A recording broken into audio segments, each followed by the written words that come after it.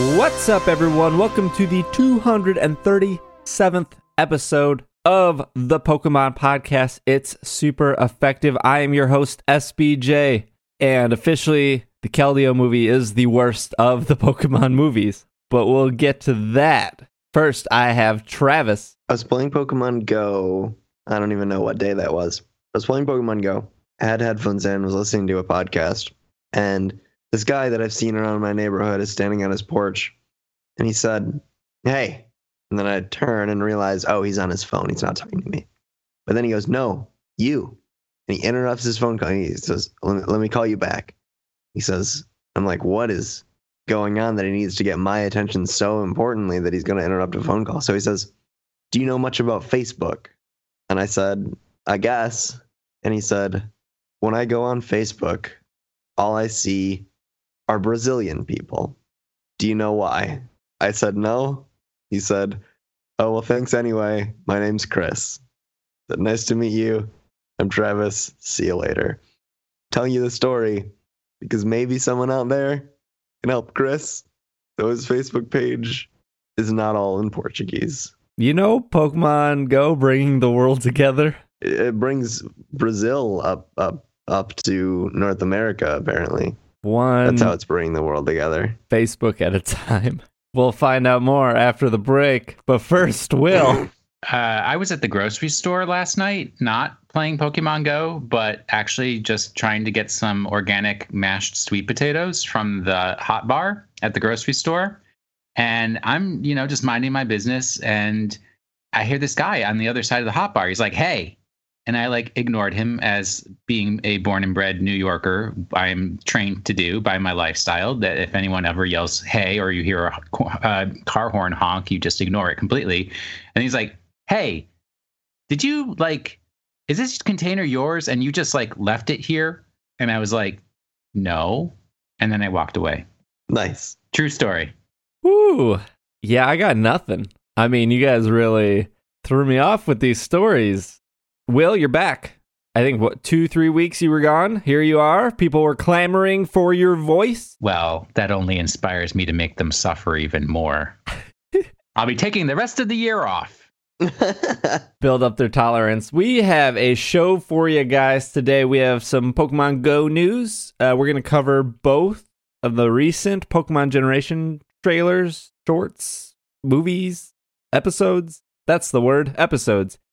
I recently watched the Keldeo movie last night for our Patreon movie night, and I have some thoughts on that. And then we saw the middle stage evolutions for the starter Pokemon, so we're going to touch on that, as well as officially finding out that Mega Evolution Pokemon have returned to the game.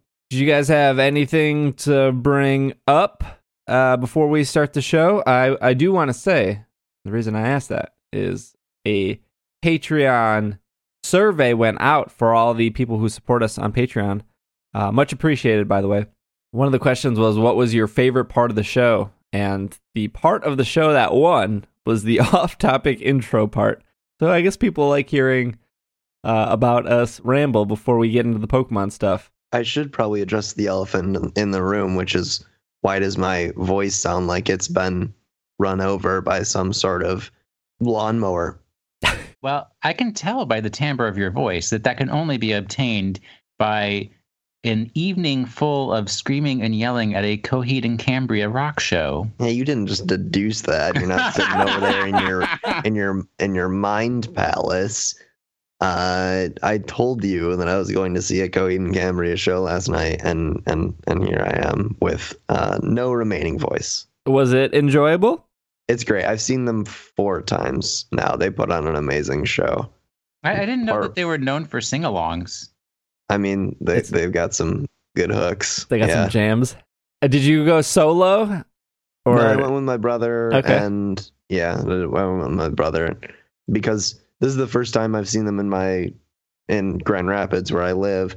And because of that, I also happened to catch up with a few people that just happened to be at the show, but I went with my brother.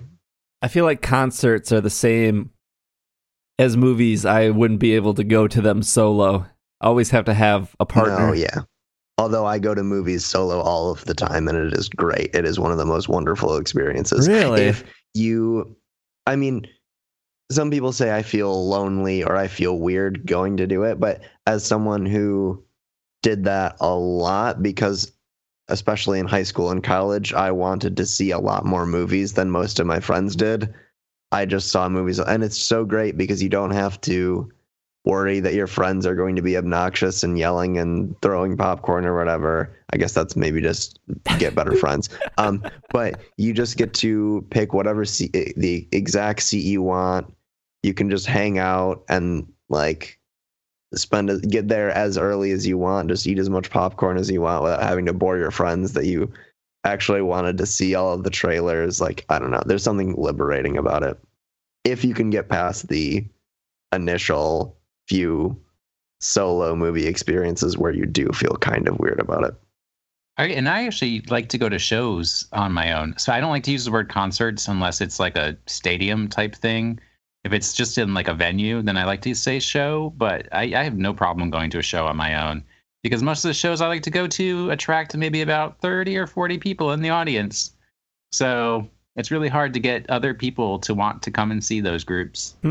Interesting. Well, you ran 18 miles, and you were also in Nevada for a bit. Anything to report back from? Well, I was also in Arizona for a bit.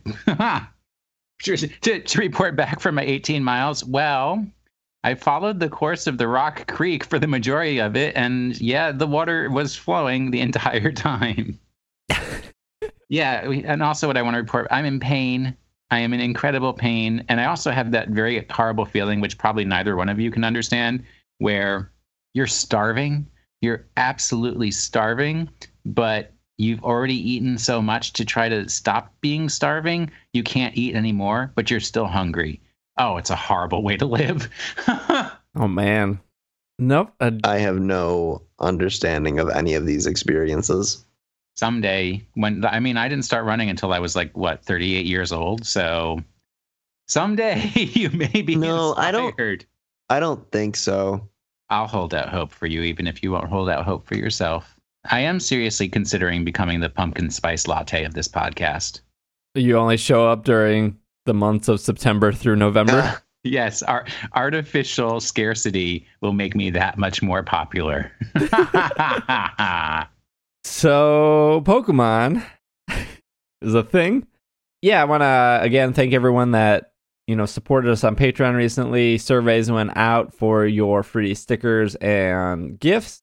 One of the interesting things I asked, because I did ask a couple questions if you're getting free stickers, at least let me ask like 4 or 5 survey questions so I can, try to make the show better or gauge how people feel. Especially since, we've recently fallen into a pretty, not new, but a pretty consistent groove with, how we've been doing the show and everything. So I did ask, is there anything you dislike about the show or its current format, and an outstanding amount of no's/nopes/not reallys. And then you get the funny stuff, like a lot of people saying, not enough TCG news. And then you get the other end of the spectrum of not enough video game news, and then you get the other end of the spectrum as not enough anime talk. Yeah, I think that's good. Those are like good complaints, because I feel like we tackle all of that pretty well. Like sometimes there is more TCG news, sometimes there's not, sometimes there is no video game news, and and especially with the anime stuff we've been talking about, the Generation episodes. If those are the complaints, I think those are complaints we can live with, because Pokemon consistently changes, and, sometimes it is anime heavy, sometimes it's not. And there are other specific complaints, of course, but, we do what we can week to week. Well, they're all about me, and that would just be awkward if you aired that on the show. There goes Travis's self-esteem right down the toilet the minute I'm back. Will is back, and the self-esteem drops. Yeah, how you discovered the show? A lot of people said iTunes. Favorite part of the show, we already said that people like the intro a lot. Surprisingly, about half of our Patreon backers listen to Mythical, our D&D actual play podcast, which is great. Actually, only a small portion of people listen to my board gaming podcast, the Tuesday Night Podcast. Maybe because I don't mention it enough, or maybe people just don't like board games. The other thing I asked is if people would support a Kickstarter, if we did another Kickstarter for the next 100 episodes. I don't know if you two originally remembered, but the original Kickstarter that we did was for 100 new episodes. It was for 151 to 252, which is the Gen 2 Pokedex. That's why it was kind of decided like that. We ended with the Gen 1 Pokedex. So, yeah, I was thinking of another Kickstarter to do a couple more cool things, especially since if it wasn't for the Kickstarter to begin with, I probably wouldn't have branched out with more podcasts or gotten the thought process to do like the Slack and stuff. So, Kickstarter has a different goal than the Patreon. Really, the Patreon's just, hey, here is some monthly support to keep doing what you're doing. The Kickstarter is to do more bigger projects with the It's Super Effective show and the other shows that kind of formed because of it. Also, the Kickstarter lets us do like better rewards with just like pledging, where we can do like a big shirt order or different kind of stickers, or I'm working with Nick to maybe release some music for Kickstarter. So again, nothing is confirmed, but I did want to gauge if people would be interested in backing a Kickstarter if we did that, so we can do some more cool things. But yeah. Also, people like buttons more than stickers. 53% to 46%. So that's I would have expected the margin to be larger. I Yeah. really like buttons. Really? I really like stickers. Huh. Yeah, buttons put holes in my things. Shame on them. You're the person who knits and sews and stuff. You can certainly. I'm not going to argue with ignorance. That's fair. That's fair. Speaking of fair, there are 2 new updates to Pokemon Go. Travis, you still playing Go? As from your story at the beginning depicted? I have resigned to the fact that I will perpetually be in the sense that I started a little late. I've resigned to the fact that I will perpetually be like months behind all of the people who actually have control of gyms, and resigned to that. It's just a fun game I can play while I go for walks. So yeah, still playing it. All right. Will, you still playing? Well, my most recent Pokemon Go story is I was standing literally on the edge of the Grand Canyon, looking into the vast beauty of and majesty of nature and its power. And I turned on my phone and turned on Pokemon Go, and it doesn't work at the Grand Canyon because there's no cell signal. So I turned it off, and I haven't tried to play Pokemon Go since. You would think there would be. I mean, there's that vast openness where cellular service could just roam free. I'm not sure if you're aware, but the Grand Canyon is kind of big. and far away from. Yeah. I mean, it was like a 2.5 hour drive from Las Vegas to get to the part of the Grand Canyon I went to. There's just nothing out there. It's beautiful, though. Highly recommended. Bit of news here is on October 5th, there was an update from Niantic. Title is Earn a new capture bonus to increase the odds of catching rare Pokemon. Trainers, we want to give you a sneak peek of a feature coming soon to Pokemon Go. We are adding a new feature which grants a catch bonus when you earn medals based on catching certain types of Pokemon.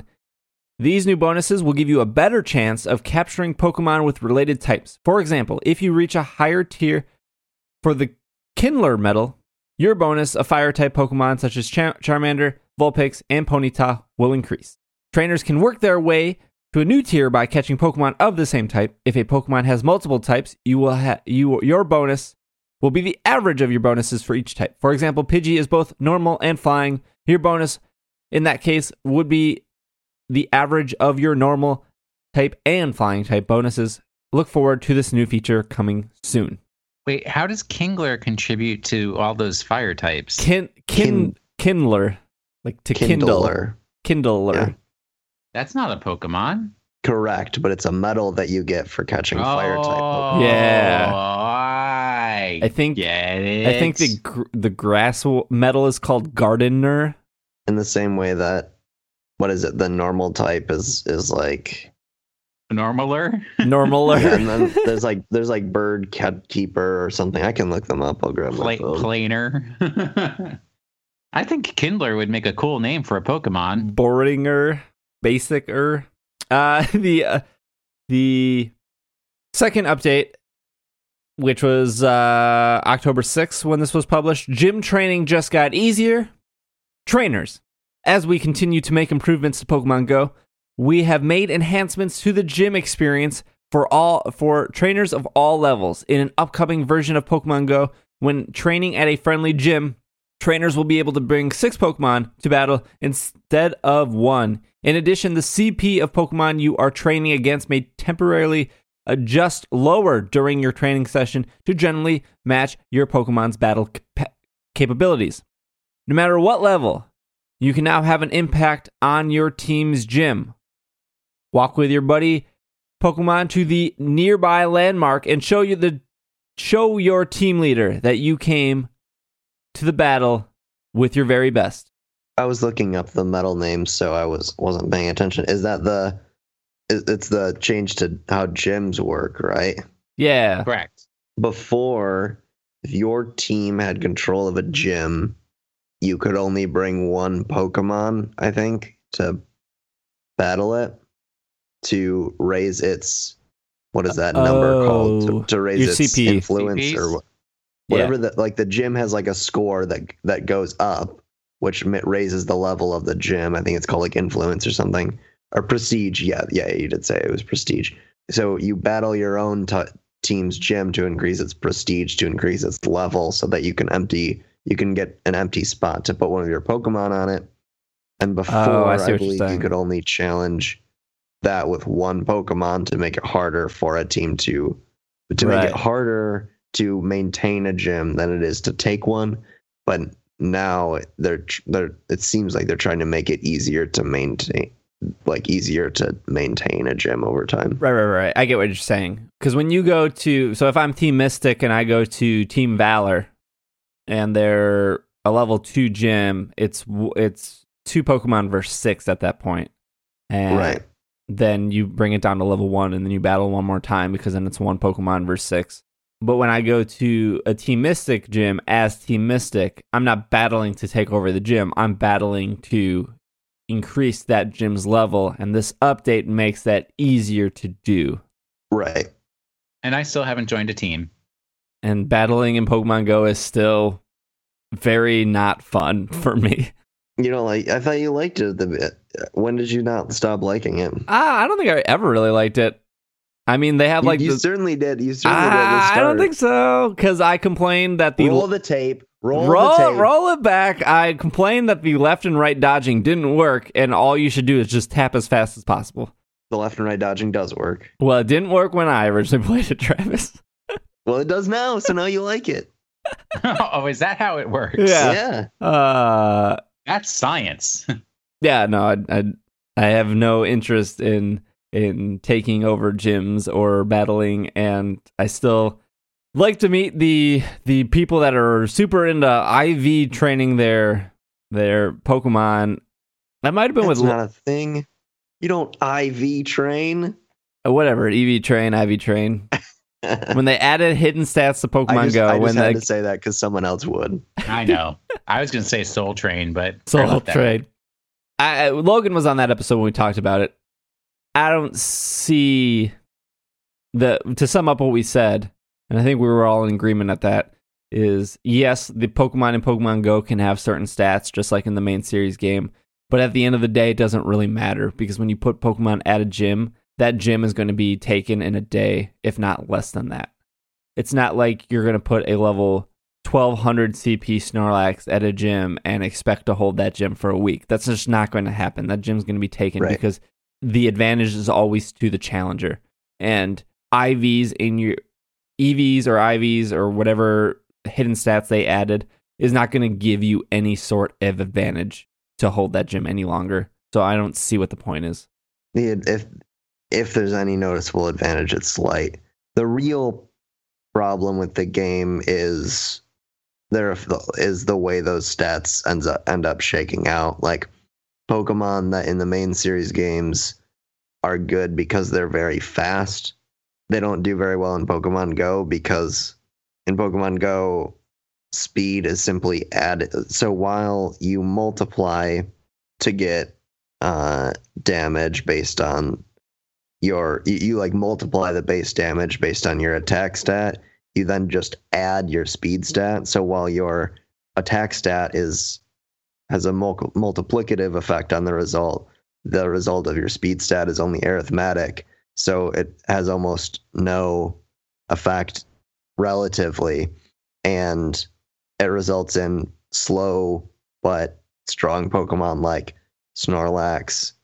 And then Executor is good for similar reasons, also to deal with how the game melded the attack and special attack stats. But, the Pokemon you see all over the place, Dragonite as well, isn't that fast of a Pokemon because it doesn't need to be. It just needs to have a lot of HP and attack, which Snorlax, Dragonite, Arcanine, all those, like Executor, whatever the other ones are that people, Vaporeon is a great example. That is just, if the game tweaked its combat system, like the game needs an overhaul for that. But it's not the gyms that I really even find entertaining about the game, so I'm still enjoying it. The gyms never really grabbed me, but I did start playing again when I got my Pokemon Go Plus. Yeah, which I turn on from time to time, and it works. It does its thing. I mean, it doesn't catch anything other than like Pidgeys and Caterpie, but it works. It's something. That's for sure. Well, you can actually reach a gym from my bedroom at home, so you'll be able to enjoy gym battles while you're visiting me without having to leave the house. Perfect. I would have rathered that be a Pokestop, but there's like 6 Pokestops in my neighborhood. Can I get them without leaving your? No. That's a bummer. I'm canceling my trip. Good. Fine. Good. Now I don't have to clean. Oh. Every day I go to sleep thinking, I wonder how clean Will's house is. Not clean at all. That's how clean. I've already covered everything in Clorox, and it's still not enough. I have no good transition for that. Yeah, I was gonna say I can't. I mean, if you want, that is a dirty house. 3DS clean. Oh yeah, Travis visited Will. Maybe Travis and I will exchange notes on how dirty Will's house is. 3DS themes featuring Team Rocket and Team Galactic are now available in North America and Japan. 2 brand new Nintendo 3DS themes have been released. They are $1.99 each in North America, 200 yen in Japan. The background music for the Team Rocket features Rocket's hideout from Red and Green. And the background music for Team Galactic is Battle, Team Galactic Commander from Diamond and Pearl. So I think it's safe to say that Diamond and Pearl remake's coming because we got a theme featuring Team Galactic. You heard it here first. People believe you when you say stuff like that. Do they? Yes. Probably. Speaking of Pokemon Go, bad segue. I forgot to report on this. I talked about probably 6 or 7 weeks ago, but I've talked about Lake Park a lot. Lake Park is probably the #1 spot in Milwaukee to get your Pokemon Go fix. Very popular. I read a complaint that the governor, the mayor, I can't remember. The Parks Department sent a letter to Niantic asking for removal of Pokemon Go stops because they didn't authorize it with the park, blah, blah, blah. Niantic removed half the Pokemon Go stops from Lake Park this week. Half? Well, it says half in this post on Reddit, r/Milwaukee, the #1 source of Milwaukee news. That's just weird to me.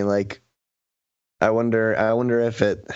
if they were asking to be removed, you would think they would just remove all. I can't figure out why that. If you were going to remove any, why you wouldn't remove all of them. Yes, no. I mean, my original compromise was just remove a couple because it's still a park. It still should have stops. I think it had a lot of stops. There was quote unquote the waterfall area at Lake Park, which a lot of people there's this waterfall that goes down. That's why it's called the waterfall area. And then there's these wooden stairs that bring you all the way down to it. Is that where the Menominee meets Lake Michigan? Yeah, actually, I think so. Well, there you go. And so there's all these stairs, and it branches. Menominee. Don't make fun of Milwaukee. They're very sensitive people. Yeah. So at the bottom of the waterfall, there's like branching paths. One goes down to the beach, one goes over to like the parking lot, and I think one goes back into just like some forest area. Anyways, when you go down there, there's just like a bunch of areas where you can just sit, and there's 3 Pokestops in that area. So what a lot of people would just sit along the stairs or just sit at the bottom of the waterfall and then not move because there's 3 Pokestops there. From what the Reddit post said, somebody in the post said they actually only removed 3.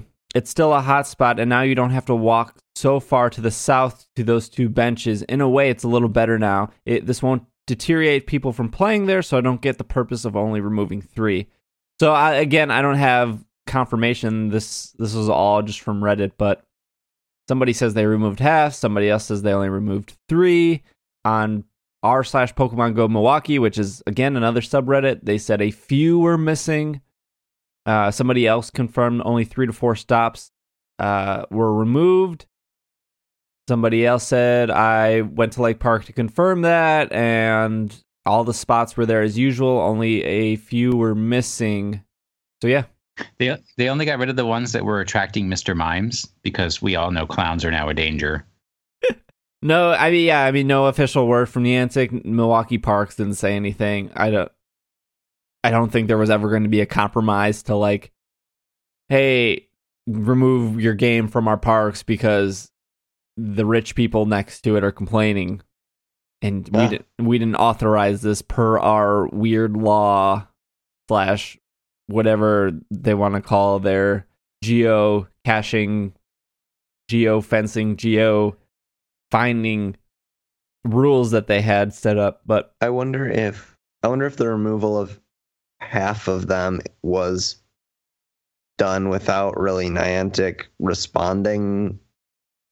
Like, I wonder if it was meant to be done quietly, so that it didn't catch a lot of attention, because I doubt Niantic wants to have to deal with all of these different requests.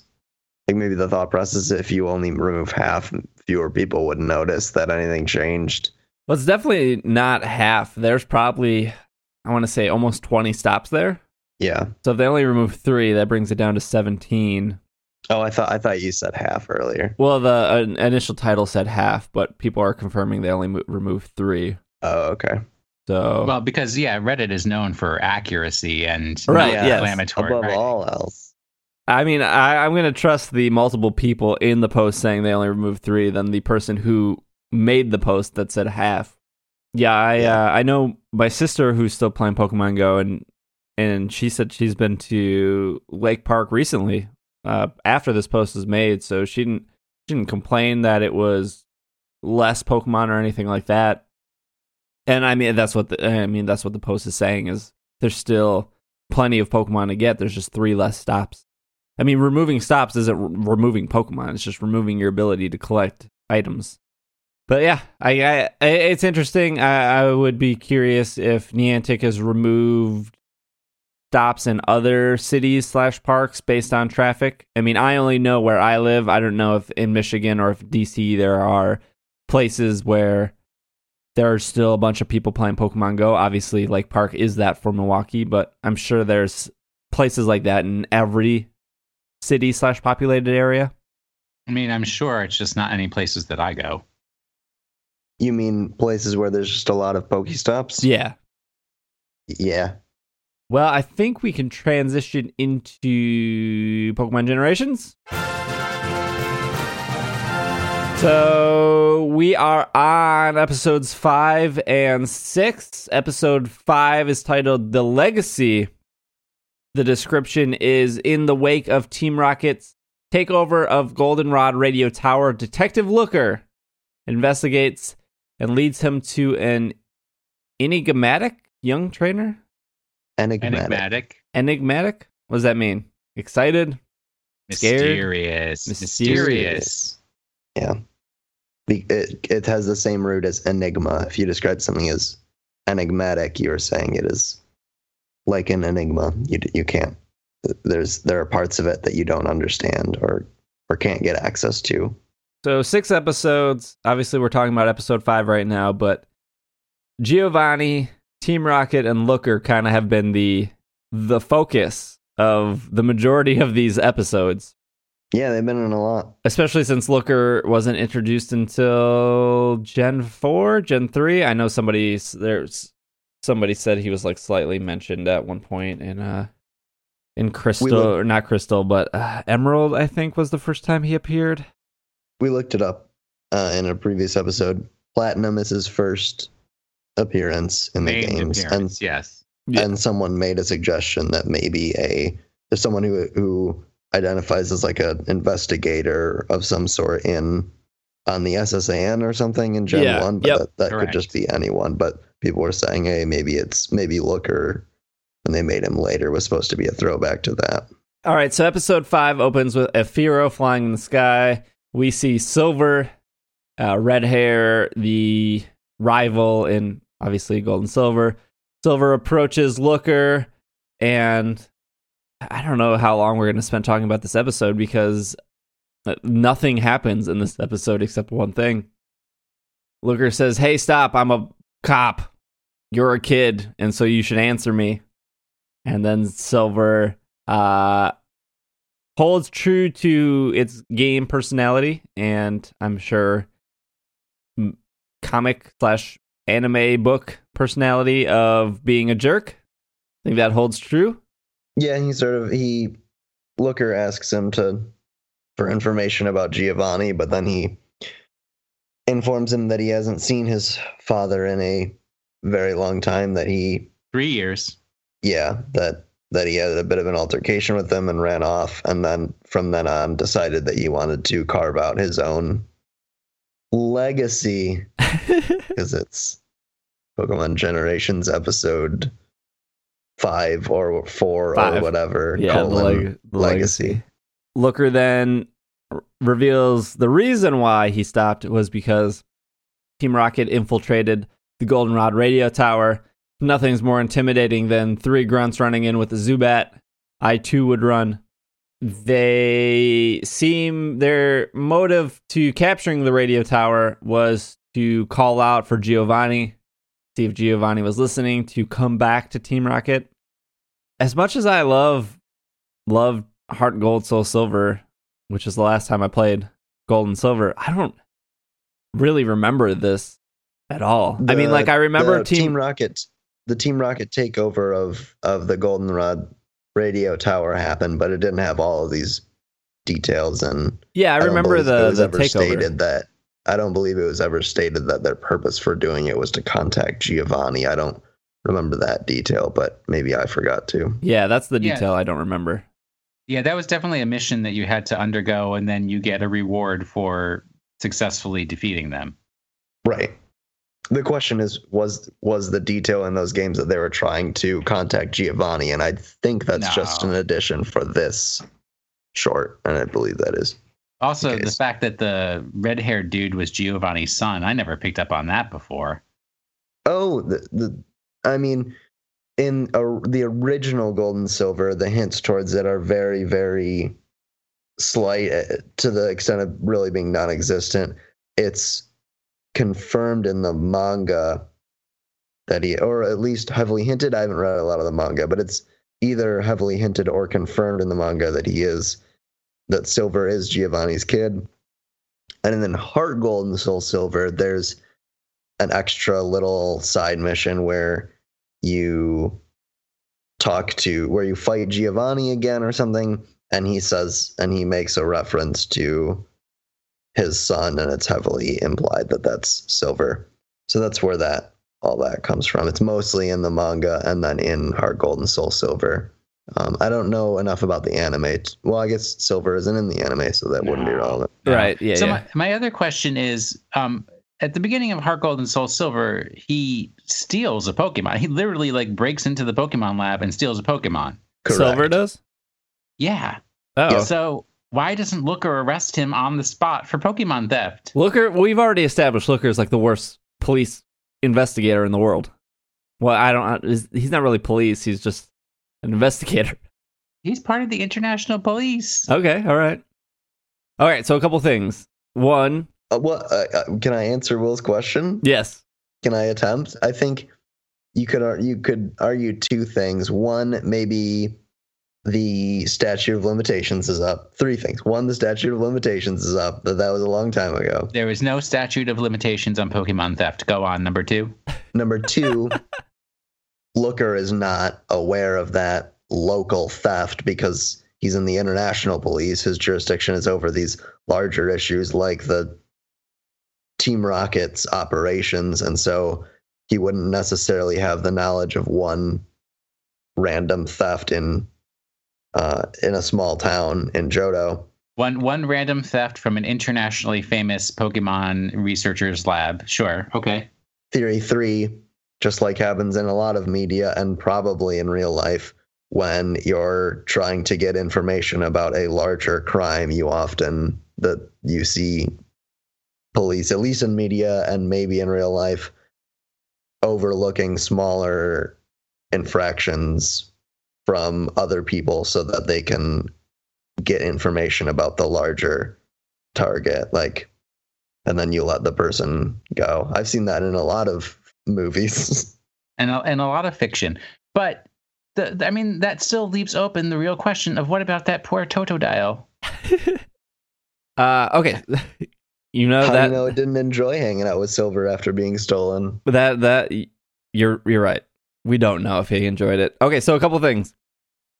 First, there was all the conspiracy theories that Red/Ash was Giovanni's kid. Obviously, not true now at this point because that's Silver. Second, Looker is interrogating Silver in front of the Pokemon League, which is a little annoying for episode 5 that we jumped from the end of the Pokemon League of Gen 1 to now the Pokemon League for Gen 2.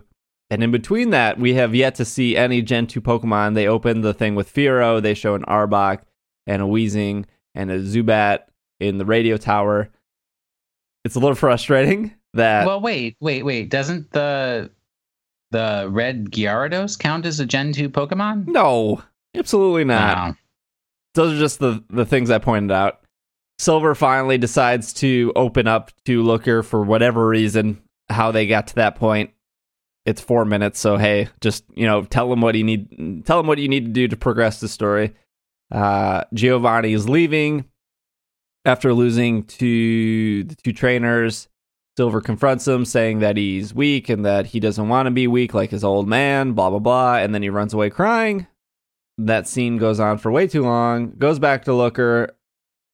Silver says he has no information, has nothing to really tell him, is not interested in his father. He's going to go challenge the Pokemon League and pretty much end episode. Yeah, that's about it, except the argument was that Giovanni relies on amassing groups of people to gain power rather than relying on the power within himself. I mean, yeah. So... what's the goal of this episode? Is the goal of this episode to establish that Silver is Giovanni's son?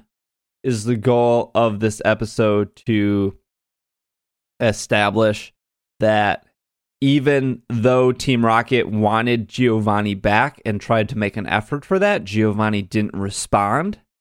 Is the goal of this episode to continue making Giovanni look like a jerk? In the sense of he was kind of a jerk to Silver, but not really. He left Silver, yes, but he said that Silver wouldn't understand. He left Team Rocket and didn't explain why. I'm just not clear of what the intent is. And I say that because they spent an entire episode on this. Out of 18 episodes, they spent one episode to establish that Silver was Giovanni's son. For what possible reason? Does that... A lot of people really like Silver as a rival, and a lot of people really like the Giovanni Silver connection as well. So I think in the same way that a lot of these episodes are aiming to fill in gaps about aspects of the lore that fans are interested in. But did you need to take a whole episode to establish that one tiny plot point in 20 years of Pokemon? Just say like, oh, these two are related. Let's move on. Like, that was the whole episode. Don't get me wrong. I think this is one of the weaker episodes, but you could also argue that it's to show, as Will said, the difference between the philosophy of the two characters, that Silver wants to forge his own path on his own and make a name for himself, whereas, like Will said, Giovanni is more content with proving his strength through a large network of associates. To juxtapose the two philosophies, but yeah, I agree that it's a weaker episode. Yeah, I guess. And honestly, if you watch it in the original Japanese, it's full of a lot of more subtext and motifs that you just don't pick up on in the English translation. But yeah, yes, totally.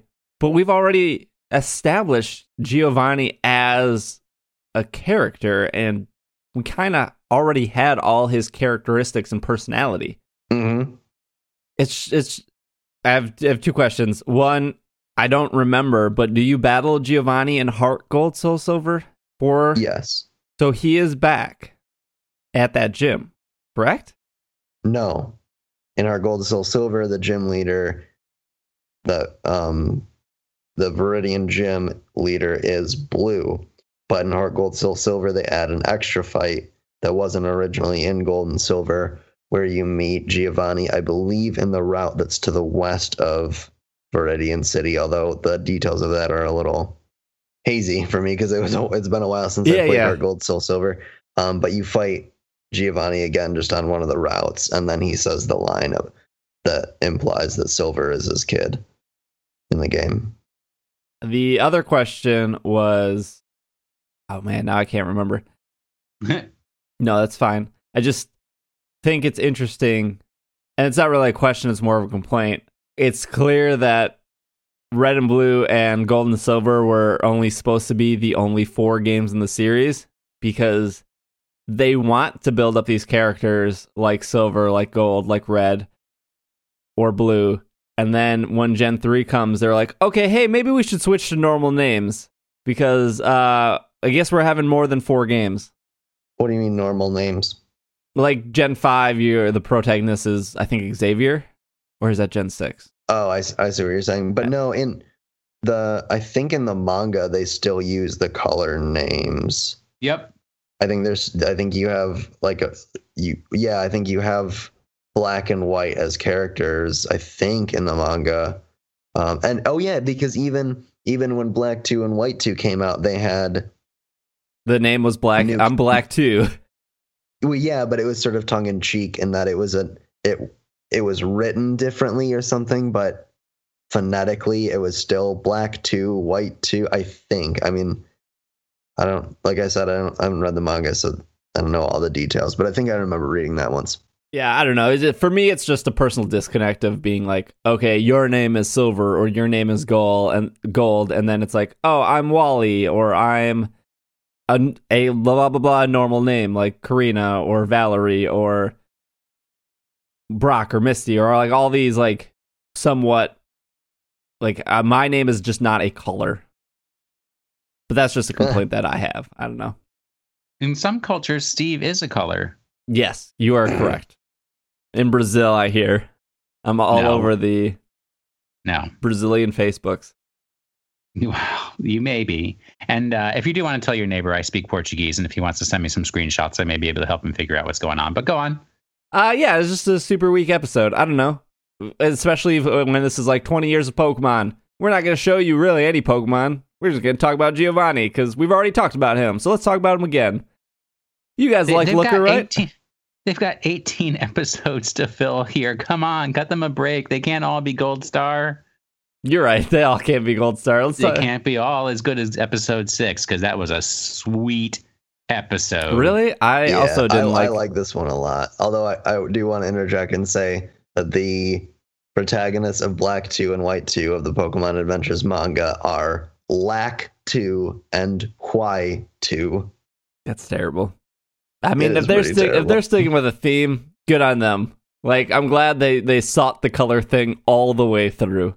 At some point in the video games, they were like, hey, maybe these color names don't work and people can't relate to that. How do you guys feel about the name Wally? All right, cool. Hilbert. It was Hilbert and Hilda, wasn't it? Yeah. Mm-hmm. Gen 5. Xavier was Gen 6. Because Hilbert's a real name. What was the 2 from Gen 3? I can't remember. Like Brandon? Wasn't Brandon one? Probably. I think you're right, yeah. You know, they as much as people like really love to debate red/silver/blue, no one remembers anyone's names after that. Correct. I hate the Pokemon storyline. Let's continue. Brendan is Gen 3. You were so close. So close. Oh, and May is actually the name for the... Oh, yeah. Hey, you know what they introduced in the anime? May. I thought that was in my head just because that was the anime name, but I guess it's the same across both franchises. Hey, but remember, the anime and the games don't touch each other, minus the fact that Bianca and Sharon are also in the anime. Dun dun dun. For like 3 minutes. Yeah. Red and Ash are the same person. Let it die. All right. Gen 6, the Reawakening Gen 6, Episode 6. Woo! The mysterious travel Isween? Isine? Usine explores the legends of Urkrekt City. I can never say that city name. Ekrutik City's burned tower and the Pokemon who rose from its ashes. All right, so this episode opens with the image of the burned tower in the background. The real tower, we see this, I don't know, he looks like the juggler in the video game. How he's dressed. He has like a cape. Got a big bow tie on. Big old bow tie, cape. Long, luscious blonde hair walking up to the burned tower. Wait, wasn't his hair blue? No, it's blonde. It might have been blue in his sprite might have been bluish in Crystal. I don't remember. No, I mean, I was watching this while I was walking to my car, so God knows what refractions of light were happening on my phone. Sure. Good old purple outfit. So the burn tower is a bigger part of Gold and Silver. I don't understand why this episode didn't debut before episode 5, since I feel like if you're going to establish a character walking into the Pokemon League, you're closing out your generation. But that's just me. Yes, that's just your opinion. It cuts to a flashback and explains that these 3 unnamed Pokemon were stuck inside the tower as it was burning down. It was struck by lightning. And they look, I'm just going to say they look like Houndours in shape and silhouette. They never say what mysterious Pokemon they were. There was a lot of theories and rumors that, these were a Flareon and a Jolteon and a Vaporeon that burned, and then Ho-Oh brought them back into Anti-Suicune and Raikou. They don't say. They do look like they have different silhouettes from each other, but they certainly, I think one even looks almost like a boar. So I don't think they specifically say 3 nameless Pokemon were trapped in the tower when it burned. So in my head, that means we were at a point in Pokemon history where we hadn't named all of the species yet. And these were just 3 random Pokemon we didn't really know much about that perished in the tower and then were, I guess at that point you can continue with the narration that revitalizes them, but that's how I interpret it, at least. Yeah, and here's my complaint with the last 2 episodes, because I got to be the one that complains, is this episode doesn't establish anything new. Like, I felt like the game really fleshed out what was happening. You have in episode 5 a fan theory or a fan rumor, or if you didn't pick up on it, it was never clearly stated that Silver was Giovanni's son, and they took an episode to establish that. In this episode, they don't establish anything. Like, the game clearly states what happened, and the fan theory was, oh, this was a Vaporeon, this was a Jolteon watch, this was a Flareon. Did I say Flareon? Vaporeon, Jolteon? Yes. That they got burned. But again, but the episode for unraveling the lore, for it filling in questions or expanding the lore, they do the complete opposite. They give us more questions. Who are these unnamed Pokemon? Like, why do they not look like Pokemon in the 720 Pokedex? Like, because the fire had already started and their discerning features had been burned and melted off. You are a horrible, horrible person. Maybe. Maybe, but the point of this is to expand the lore. This episode does the complete opposite of this. I think that's why I like it, because purely giving me details about the Pokemon world is boring to me. So just adding information about a world that's disconnected from any sort of emotion or sentiment doesn't really mean a lot to me. That's why I didn't like some of the early ones of this, and that's why the only bit I do like about episode 5 was the thing at the end where Silver says, I'm doing this to make my own name. Like, those are the things that connect for me. So with this one showing this older culture and doing so in a different art style, you're right, it doesn't add detail to the lore, but it, for me, characterizes this city in such a way that I now have a better understanding of what the people in the city cares about and what their cultural values are, and that has a lot more meaning to me. Like, what fleshing out this city and showing what these people care about, it means more to me than just explaining a question mark that was left by the games and like filling in like lore details.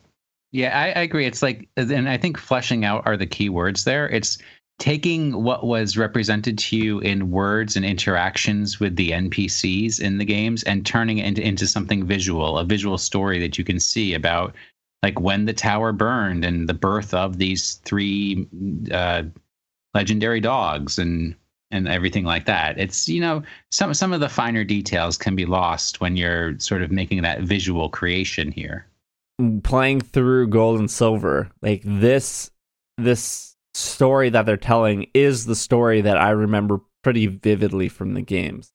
So we all know you hate story, so yeah. But I like story that adds to the Pokemon world without including like a crutch like AZ or Lysander, where he's going to build a giant cannon. I like this story specifically because it's saying this Pokemon created these 3 Pokemon in this city, in this region, and that works no matter in any game. Whereas in X and Y, you're saying Xerneas only can power this cannon and was trapped for this long because of this person. And that just doesn't work for me. Like, this person is, I don't know. I've complained about it before, but I just don't think it works in a 20-year overlook. I think it works for that game in that situation, but I don't think it works in like 20 years of Pokemon history like this does. I guess I would ask then, what about this episode does not do that story justice? I mean, the episode is fine. The episode is sound. I just think that, like, my complaint is that this episode came off of an episode where they spent the entire episode to give you one tiny detail and, like, lock that in. And this episode doesn't give you anything new and instead makes you ask, who are these unnamed Pokemon and why doesn't anyone know about them? Like, to me, these episodes are supposed to be expanding on the lore, and that's exactly your guys' point in the last episode, and now your guys' point in this episode is, I'm okay with them not expanding on the lore. I mean, in the last episode we recorded, I about this, I said...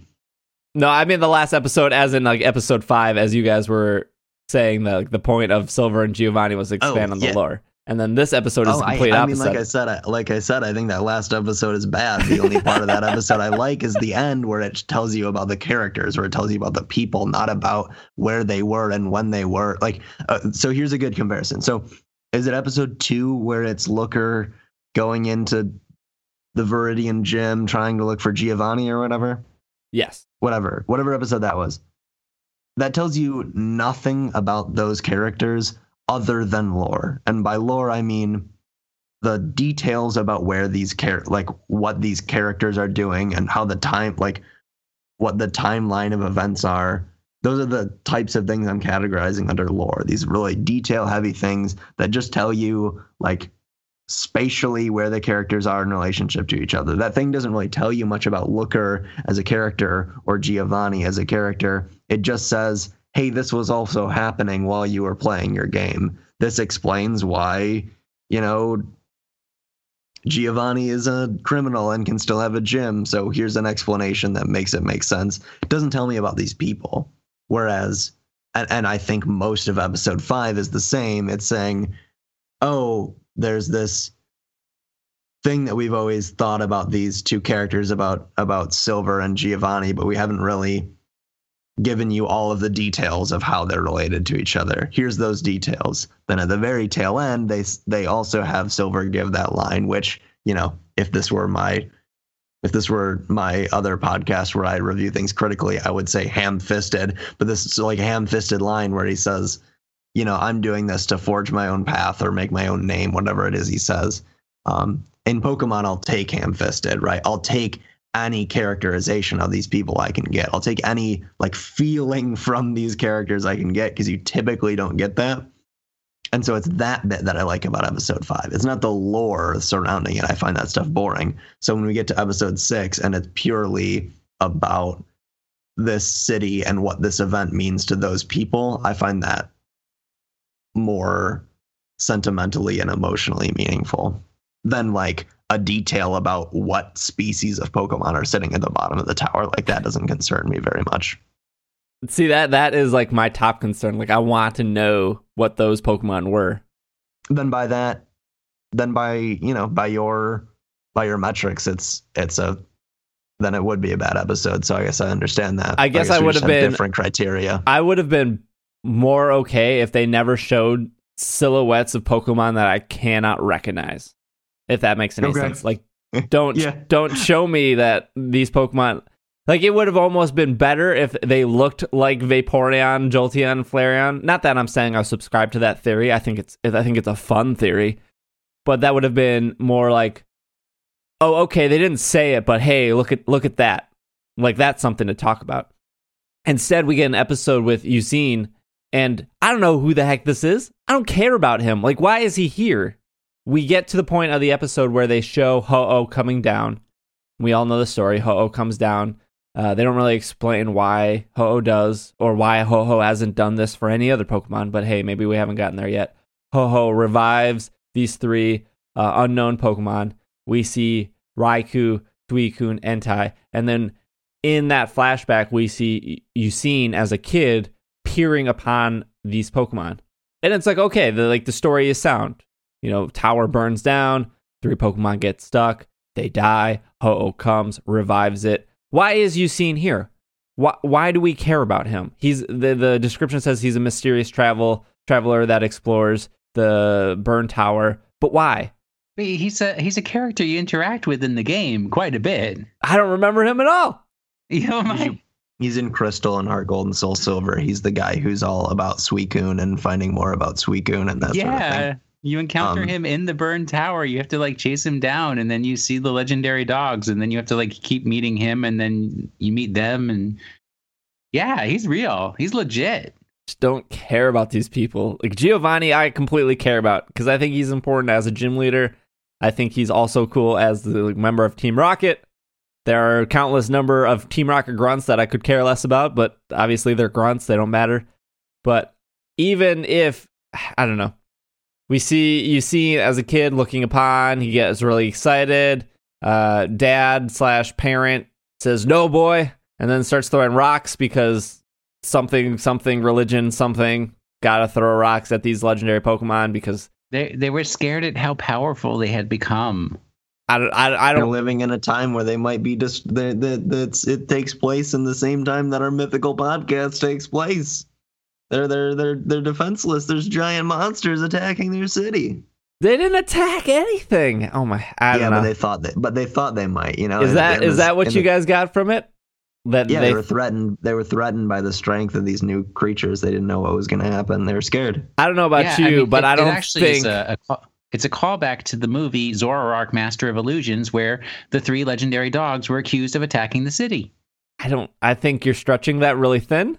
I also don't think that even if they were scared, I don't think throwing rocks is going to be the way to, defend your city. While I agree that throwing a rock is not the tactically superior option for how to defend yourself against 3 legendary Pokemon, I think it's just a gesture that the short shows you to communicate that people were afraid of these things and were trying desperately to get them away from them, even though they didn't mean any harm. And I think we got off track on the, should I care about Ucine question, when I think, Steve, your main point about what you perceive as a weakness in this episode is the fact that it shows silhouettes of the unnamed Pokemon.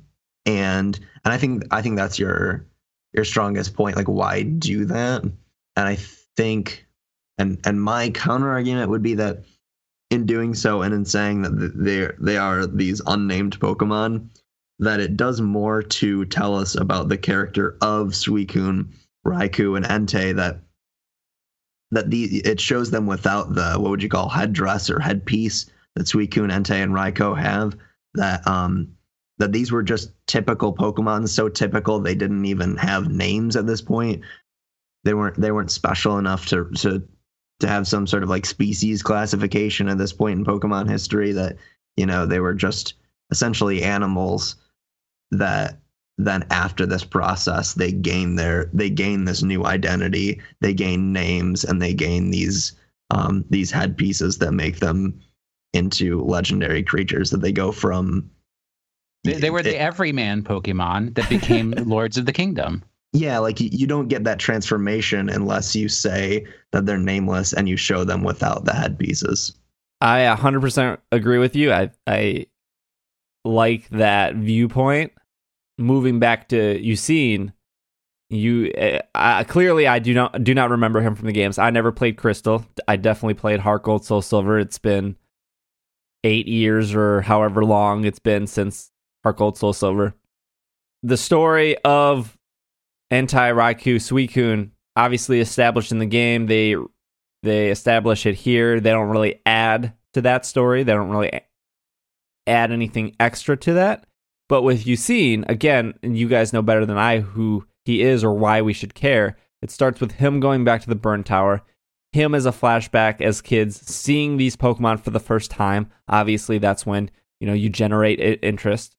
We go back forward to the Burn Tower, where he sees Suicune again. Again, I guess that makes sense with you guys saying he loves Suicune. I don't know why out of the 3 he picked Suicune, but okay, whatever. A lot of people like Suicune. And then the episode ends with a Ho-Oh feather falling to the ground. I'd like to know what your guys' thoughts on that is. Episode-wise, if I don't know about Ucine, which I have admitted I don't, this episode doesn't do any justice for me to care about Ucine or establish anything about Ucine other than he saw the 3 legendary dogs as a kid. He wants to find them now. That's the only point of reference I have, where at least in the Giovanni-focused episodes, or even the Looker episodes, I clearly know Giovanni's intentions. I clearly know Looker's intentions. I would argue, though, if you didn't already know that from the game, that you would feel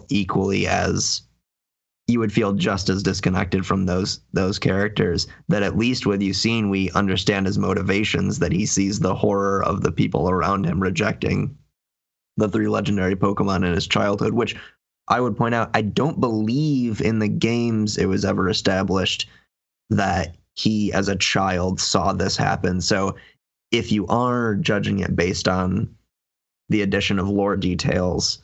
I think that's an added one. So even though that's those aren't my criteria, I think the added detail does give you information about Yucine. And I would say that in those other episodes about Giovanni, about Looker, even the one about Blue, you don't really know anything about those characters unless you've played the game. So this just happens to be a slightly more obscure character than some of those other ones. And then my other point would be that it does tell you more about the Suicune, Raikou, Entei story, because I don't think it was ever stated in the games that before this resurrection that they were just typical Pokemon. I think it just says that they were Pokemon that perished and then were resurrected. So if we are going to concede to the criteria of judging this based on what it adds to the lore, I think this episode still stands to be a success under either my or your criteria. And the reason why he's looking for Suicune specifically, there's 3 reasons. Number 1, because his name is almost an anagram of Suicune. It's got most of the letters in there. Number 2. That's the reason I look for Pokemon. Number 2, you put Tailwind, Snarl, what else are you going to put? Scald on there? On a Suicune? That's good on any doubles team. Suicune is a contender through the Number life of Pokemon. 3, he loves Pokken Tournament. Number 3, he's a big fan.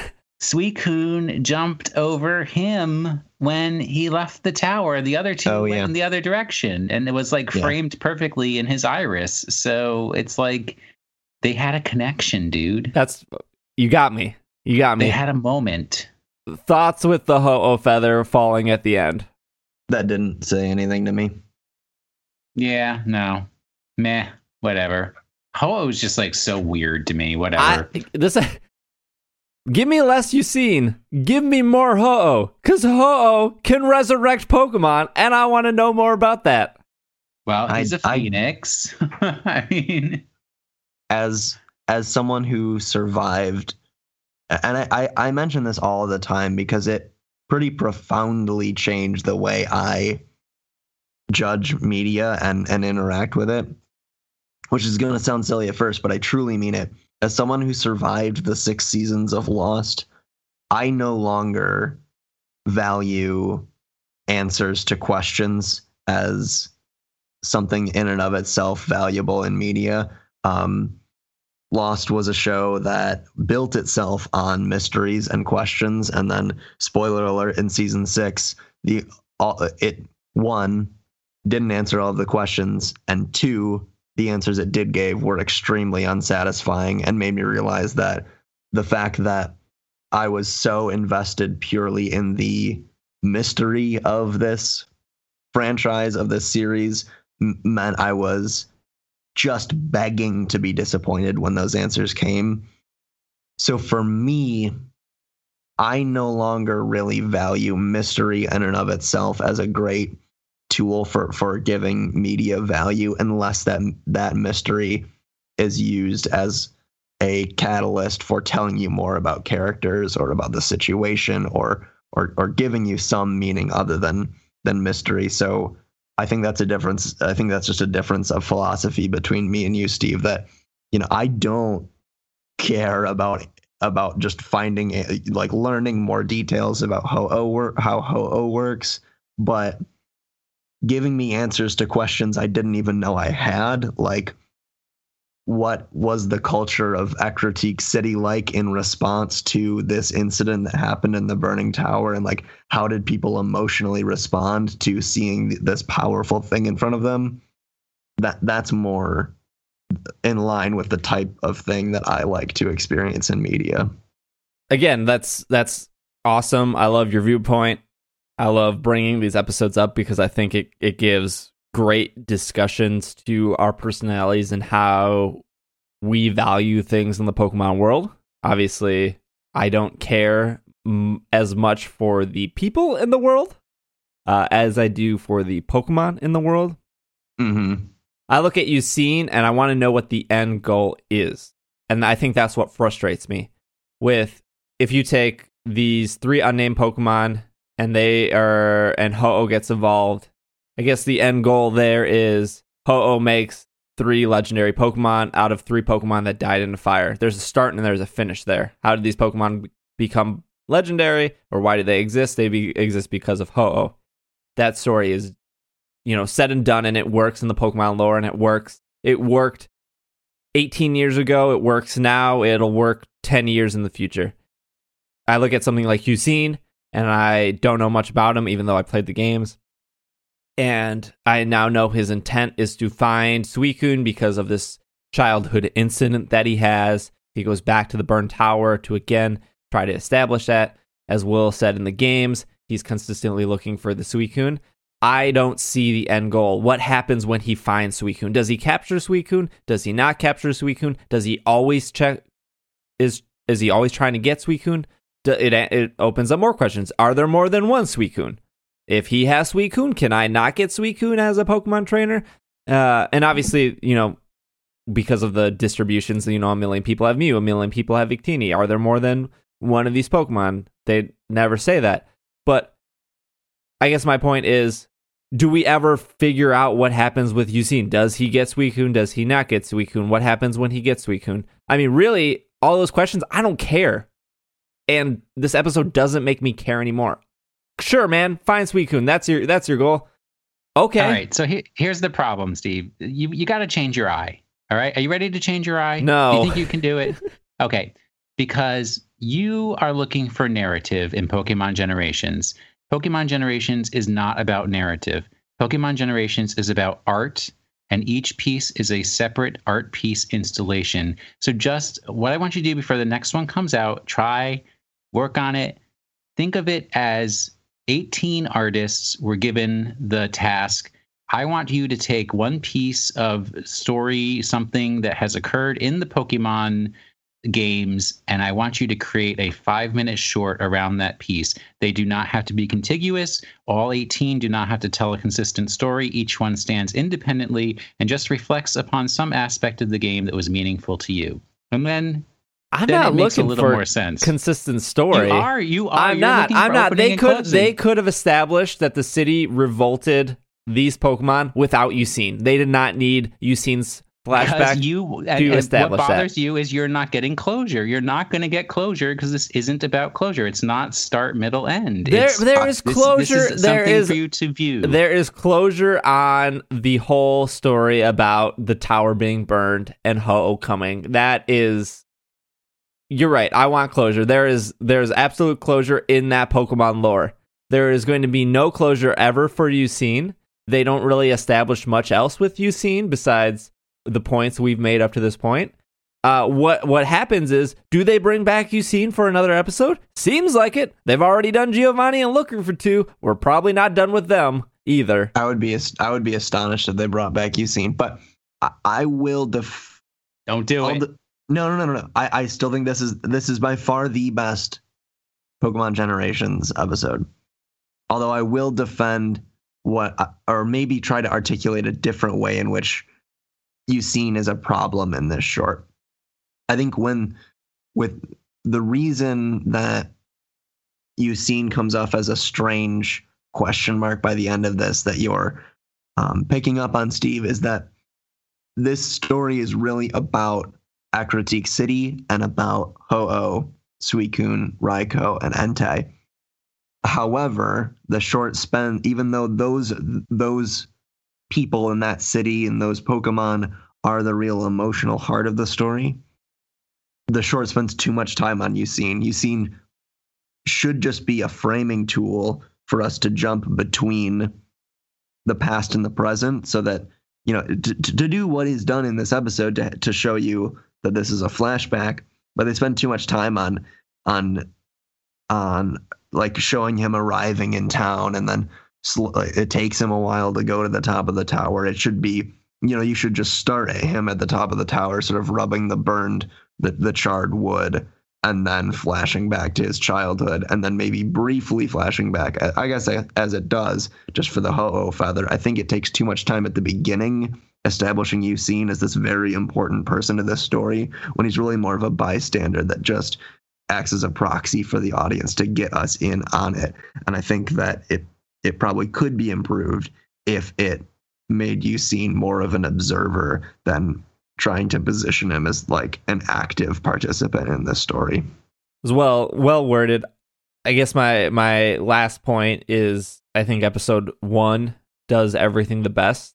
And I think that's because when I was watching episode 1 and it goes through all 6 generations, it very quickly points out something that you should remember about that generation. And besides, I think maybe generation 3, because I forgot or didn't realize the weather station was that important. It worked fully. And in the one where Red goes to the Pokemon League when Blue goes to the Pokemon League and goes and challenges everything, I could relate to that. And again, there's that was also an episode with really no closure and left more questions than stuff answered. Like, why is he sitting in the dark at the end? What does a Pokemon League champion do after become champion? Again, it doesn't answer those questions, and that's fine. In the last episode, even though I think that is the worst episode, episode 5, I still think that episode is relatable. I think that, especially with people that do have parent issues or specifically father issues, I think it is very relatable to go, my dad, my parent, my mom did this wrong, made bad decisions. I'm going to rebel. I'm going to go this other way. I'm going to be an accomplishment. I think that relates to what I did in life when, I tried to move out and my parents said that I would, drop out of school, or I wouldn't have a place to live, or I wouldn't be able to live off, working at a restaurant 40 hours a week as I did when I was 18 and I moved out. I think that episode hits home with all of those points. And then this episode, it does a great job at telling you the story of Suicune, Entei, Raikou, Ho-Oh. But Yusin is just there, and to me, he's not really relatable at all. And I think you make a great point, Travis, is if they, like, Yusin has to be there for the framing. Like, we have to get to the city, we have to do the flashback, we have to do the flash forward. Like, that all works in the aspect of storytelling, but I think you're absolutely right that they spend so much time on Yusin, and they don't really answer any more questions or give you any more lore about Yusin, except for the fact that he is still hunting for Suicune. And the feather thing is a little weird. I'm disappointed that none of us have anything about that. I was hoping you guys would have an answer, because, like, that does leave a big question for me of, like, why does that feather drop? But I guess I could jump to, like, Ho-Oh as a part of that city. Obviously, Ho-Oh and Lugia left when one of the towers burnt down, but maybe Ho-Oh is always there. That's why the feather's there, but who knows? That's just my that's just my last point. I think it's funny. I always find that more often when there's a disagreement about the quality of a piece of media, that, you do have the times where someone makes the argument like, this is complete garbage and here are the 12 reasons why. And then the next person says, no, I love this thing. All of your 12 reasons make no sense. Here's my 12 reasons why it's amazing. Like, you do have those instances where there's complete disconnect of opinion that every single point made by the other is refuted. But I think more often people recognize the same issues, but simply weigh them differently. I agree that it spends too much time on Yusin and that it doesn't then pay off on the time it spends on him. But to me, that's a smaller infraction in a piece that overall I think does a great job at telling the story about these Pokemon and this city. And for me, the great job it does with that is enough to outweigh that small grievance I have. But I can respect that, if I can respect that sometimes mistakes or bad choices in creating something are more bothersome depending on your disposition or your priorities when it comes to understanding media. So I think it's funny that we basically agree on all points, with the exception of how do we weigh those points in terms of determining the quality of this media. And I disagree with both of you and think this episode rivals Shakespeare's Love's Labour's Lost for quality of narrative within narrative. And I'll leave Please get out. I mean, it's hard. It's hard to be mad or be disappointed with these episodes, even though I have expressed disappointment when they're just 4 minutes long. It's not like we're committing an hour to each episode and going, oh boy, did they really drop the ball on that character? It's like we're committing an hour to each episode. I know our discussion for like 90 minutes. Our discussion of the episodes is longer than the episodes themselves. Maybe that says something. You guys people wanted anime talk. Here is your anime talk. You have 12 more episodes of this anime talk before we never to speak of Generations again. Oh, I mean, if you want anime talk, just mention Ash Greninja in your Twitter feed. Boy, the feedback you'll get on that. Woo! Woo, woo, woo. All right. Well, yeah, I didn't expect us to go this long. We'll take a break. When we come back, we're just going to talk about these new mid-evolution starter Pokemon and then our Pokemon of the week.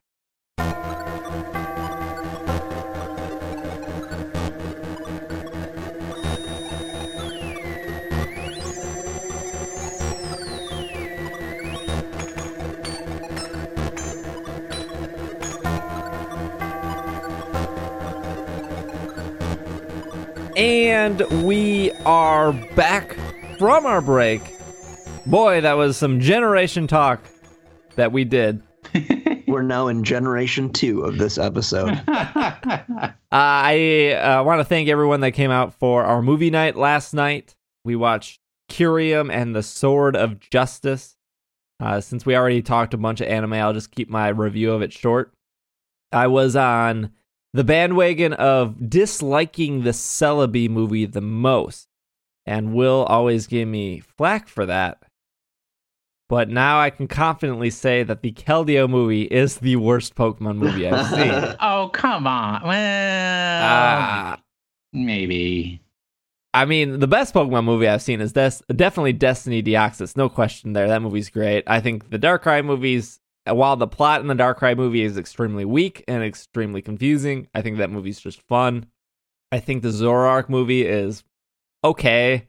I think the Lucario movie, as much as I dislike Lucario, I think the Lucario movie is actually pretty sound. I mean, the Lucario movie starts off pretty weak and pretty bad, but it ends pretty well. And the Lucario movie has the Regigigas, the Regis, and those are all great. But the Keldeo movie, here's the cool thing about the Keldeo movie that I will give it credit for. It is the only Pokemon movie up to the date that doesn't, well, I guess Destiny Deoxys doesn't have a bad guy. But that's why I like Destiny Deoxys. There's no bad guy in the Keldeo movie. The basic plot is Keldeo is trying to become a sword of justice. Terrakion, Verizon, I'm pretty sure they call it Verizon because we were making cell phone jokes the entire time. But Virizion is the name of the Pokemon. No, they say Verizon. They don't say Virizion. I could be wrong.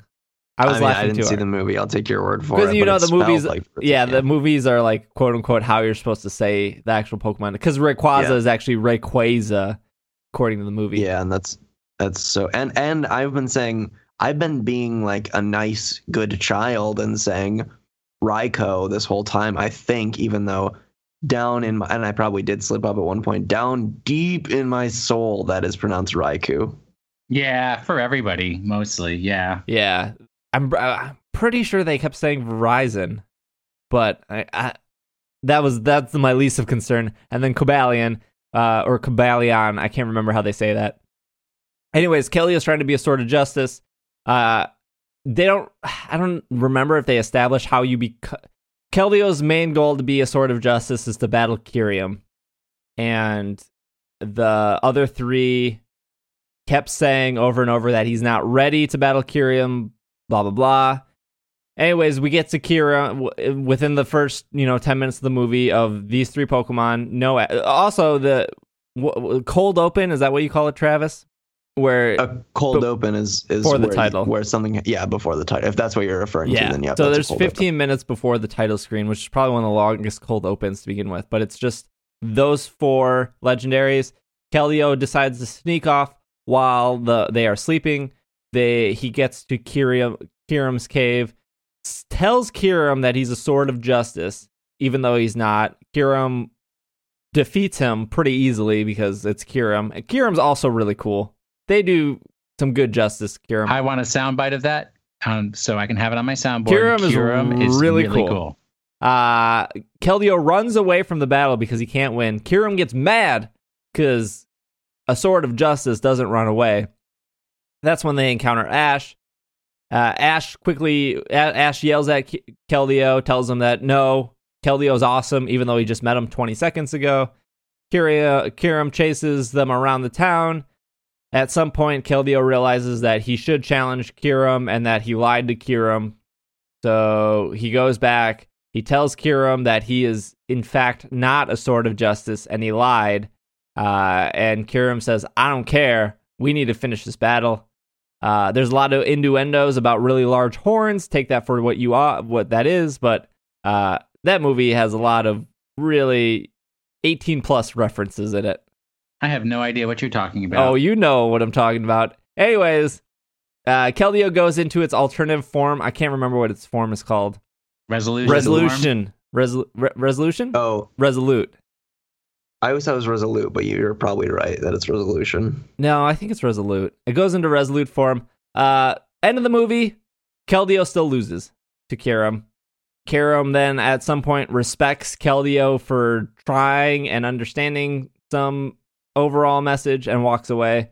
And that's the movie. No Team Rocket, no bad guy, no plot that actually affects the entire city or anything like that. It is strictly a process between Keldeo learning and Kiram being that force that challenges his goals. So on paper, that movie sounds great, but it's just a slog. Just very like, oh, okay, yep, we spent too long doing this scene. All right, we're going to do a 20-minute battle with Kiram and Keldeo at the end. All right, well, we already saw a 10-minute battle with them at the beginning of the movie. And you would think that a 20-minute battle sounds great, but it's not. It's just really like, all right, we get it. Keldeo, you just keep losing. And there you go. Yeah, I agree. It really drags, and it's basically just designed to appeal to a younger audience that wants to see fantastic Pokemon battles and not have much story. Which is what Will said. Not much story, fantastic Pokemon battles. That sounds like my type of movie.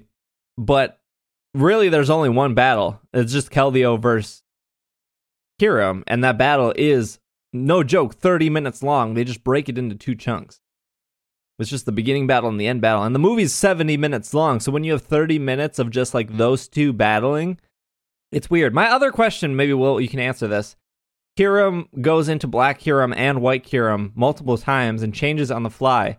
I thought that they needed Reshiram or Zekrom near to like merge into.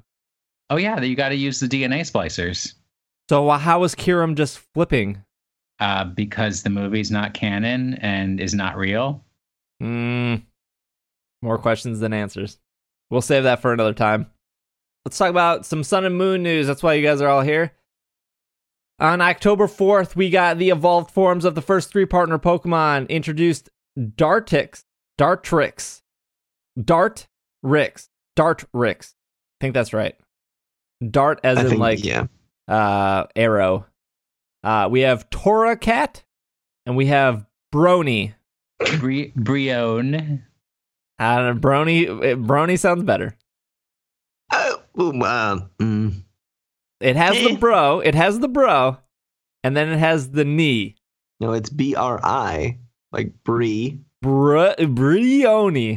Brionne, because I think there's probably, I don't know any French, but I assume there's some sort of French thing happening there, which is why you wouldn't pronounce, which is what I think the NNE is kind of the giveaway of the French pronunciation. Yes. So like Brionne. Right. And it's also made to sound like brioche, a delicious kind of bread. And you love bread, Steve. I love bread. All right. I love bread. Dartrix is the Blade Quill Pokemon, evolves from Rowlet. Dartrix attacks by throwing its knife-edged feathers and possesses extremely sharp senses. This Pokemon can detect opponents behind it, and it can throw feathers to strike them without even seeing them. This Pokemon cares a great deal about its appearance, grooming its feathers in every spare moment it has. Torracat Dartrix is also grass and flying. That stays the same with Rowlet. Torracat is fire. The Fire Cat Pokemon Torracat evolves from Litten. This Pokemon produces flames for its attack from a bell-like sac attached to the base of its throat. Torracat has a great love for battle and will attack relentlessly. Its mane can sense what's going on around it, even in the dark, and it's able to detect the presence of hidden enemies. And finally, Brionne, the water Pokemon.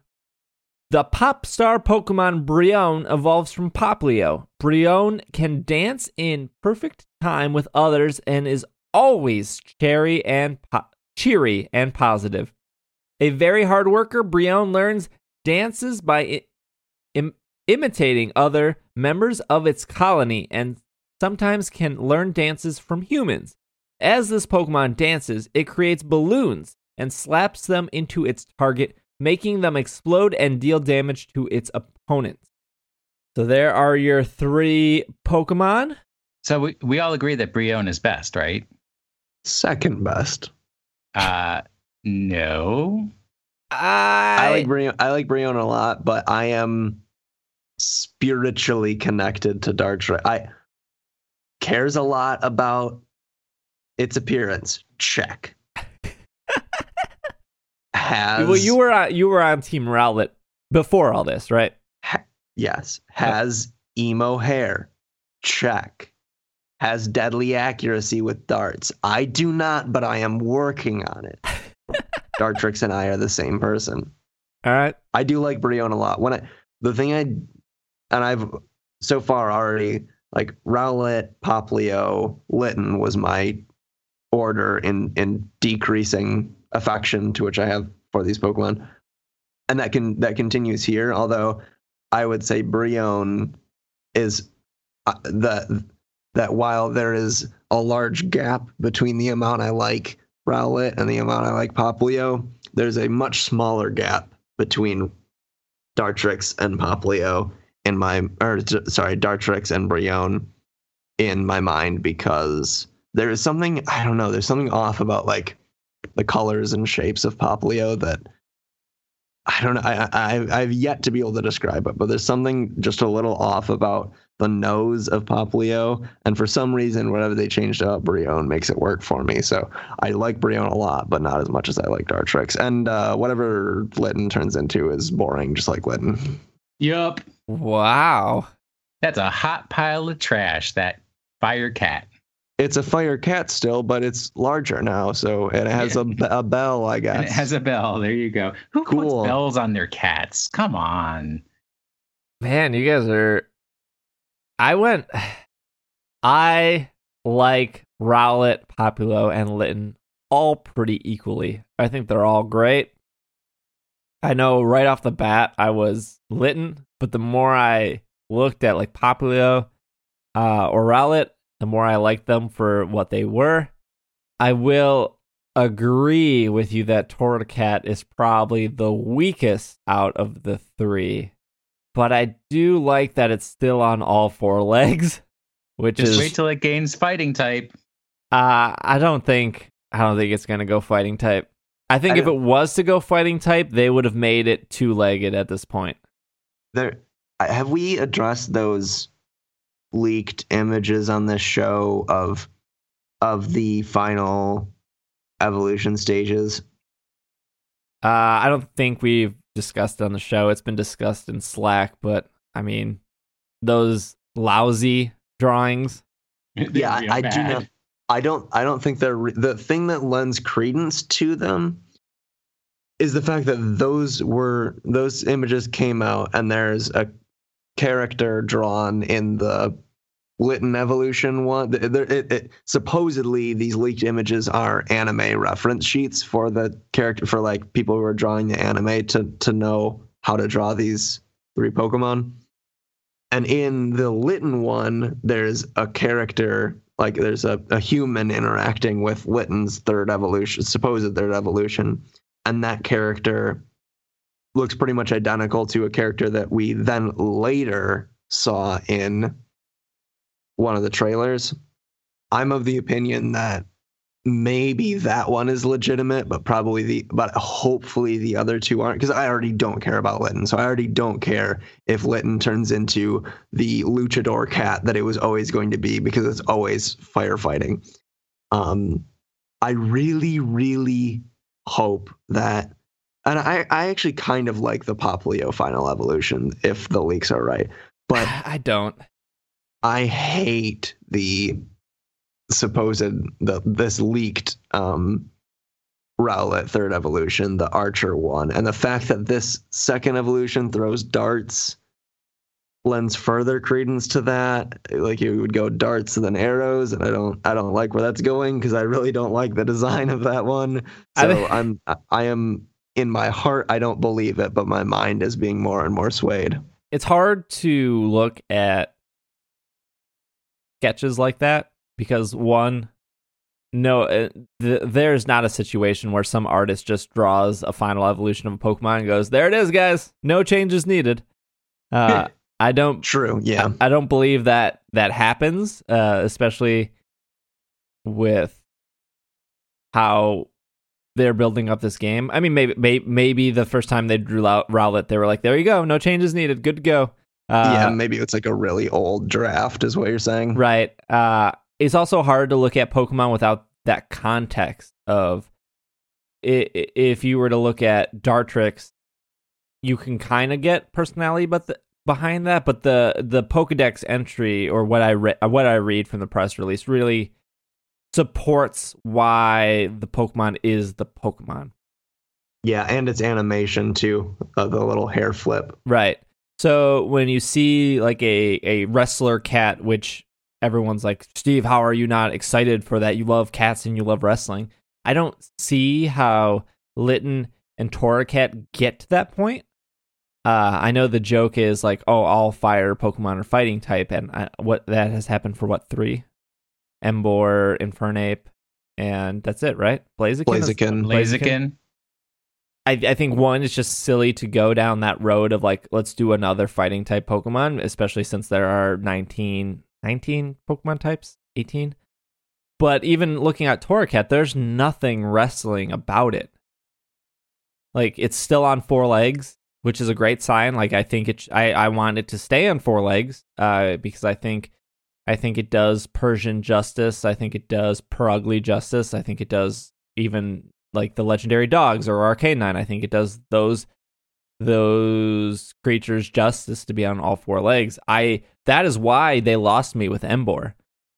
Like, Pignite should have stayed like a boar the entire time. I don't why it went to standing on 2 legs with a Donkey Kong barrel around it. I don't know. I just don't think that was the winning design there.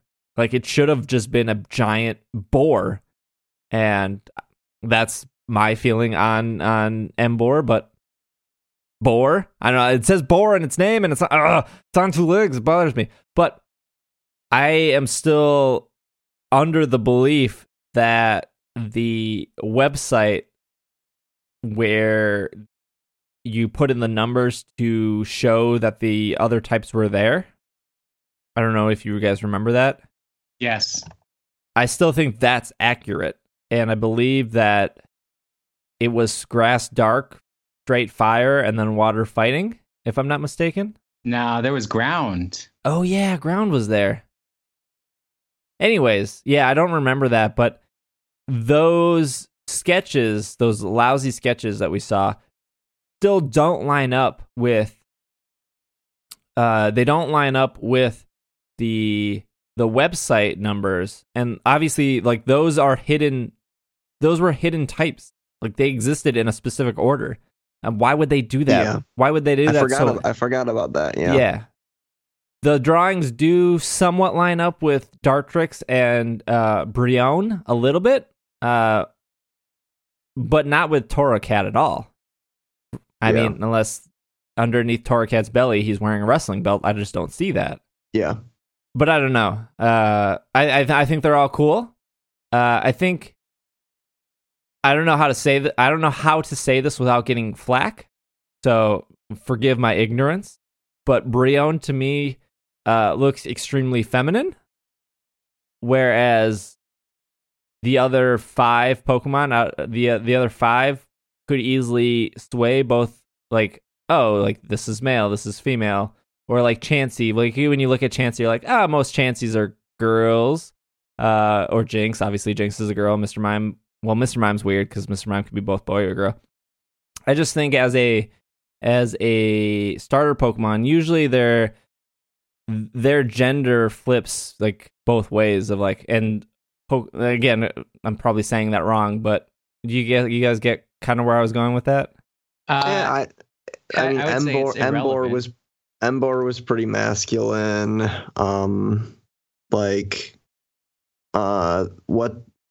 What does Chespin evolve into? What is that monstrosity? Chestnut is pretty masculine. And then whatever. Delphox is pretty feminine. Delphox is pretty feminine. Like, I think there's. I don't think that's bad at all. I'm just making an observation. I think there's precedent for feminine or masculine imagery in starter Pokemon. So, and I mean, I think, yeah. So I don't see that as a problem. Yeah, I agree. I think that the way that you present yourself is kind of completely divorced from gender identity in any way. So, people can wear Pokemon, take it back a step, can wear whatever they want. Dude, seconded. Wear what you like. Just throwing the observation out there. More dudes in skirts. Seriously, if I could get away with it at work, I would be down with that. Make it happen. I definitely get the appeal of, making a Pokemon appeal more towards boys or more towards girls. Like last week, was it last week? Or maybe a week before that, we talked about how Victini was designed to appeal more towards girls. Well, that's totally cool. I don't see that in Victini. I think Victini, I don't see how specifically it is, how, especially compared to Brionne. I would be curious, just observation-wise, to see like a kid pick Popplio, and then if it does evolve into this mermaid, be upset or be happy. And again, I don't care either way. I'm 100% with you guys. It's just those Pokemon, like the Popplio definitely changes quite a bit more feminine into Brionne, and that could be a problem for some kids going, no, I want Emboar because Emboar looks very tough, or I want Machamp because obviously Machamp is like one of the most masculine Pokemon out there. But I could see a kid not knowing and being upset that, like, oh, mommy, I got a girl Pokemon. When I was the same way as a kid. Like, I thought all my Pokemon were boys, except for my Chansey. My Chansey was my girl Pokemon. But I'm still that way. Like, I like catching Pokemon, like, that are very, like, specific to how I think. Like, I want my Mr. Mime to be male, even though Mr. Mime can be female. I just think that's weird, and that's my preference. But I am a big fan of male and female having specific things about them. And I'm a total fan of that. Like, I love that the female Pikachu has a heart on its tail. I think that's fantastic. I love how the male and female Meowstic are dramatically different. I love that a lot because then I want both of those Pokemon. But that's just me. And everyone has their style. Wow. I would say that your strong adherence to gender stereotypes in dress and presentation is very 20th century. Thank you.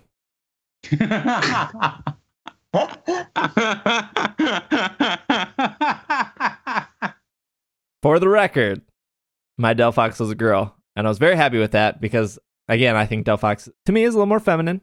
And I was actually super happy because I think most starter Pokemon have like a 23% chance of being female. Yeah, I don't know the exact number, but yeah, it's low. really It might low. even be as low as like 15. I would say that if the outcome that we're worried about is, I'm not worried. I just think it's interesting. Sure. If the this theoretical kid that gets upset when, in the example, his Poplio turns into something that's feminine. I don't think, I would rather Pokemon continue to be a franchise where feminine, masculine, and neutral presentations of Pokemon continue to equally be as powerful as each other and as interesting as each other. I would rather have society change around it to a point where we don't associate feminine things with bad from certain perspectives. You know what I mean? No, I agree with you. I would rather have society change around Pokemon than change these Pokemon designs. And I would also argue for every theoretical little boy that's disappointed that his Poplio turned into a girly-looking Brionne, there will be a theoretical little boy that will be thrilled that his Poplio turned into a Brionne.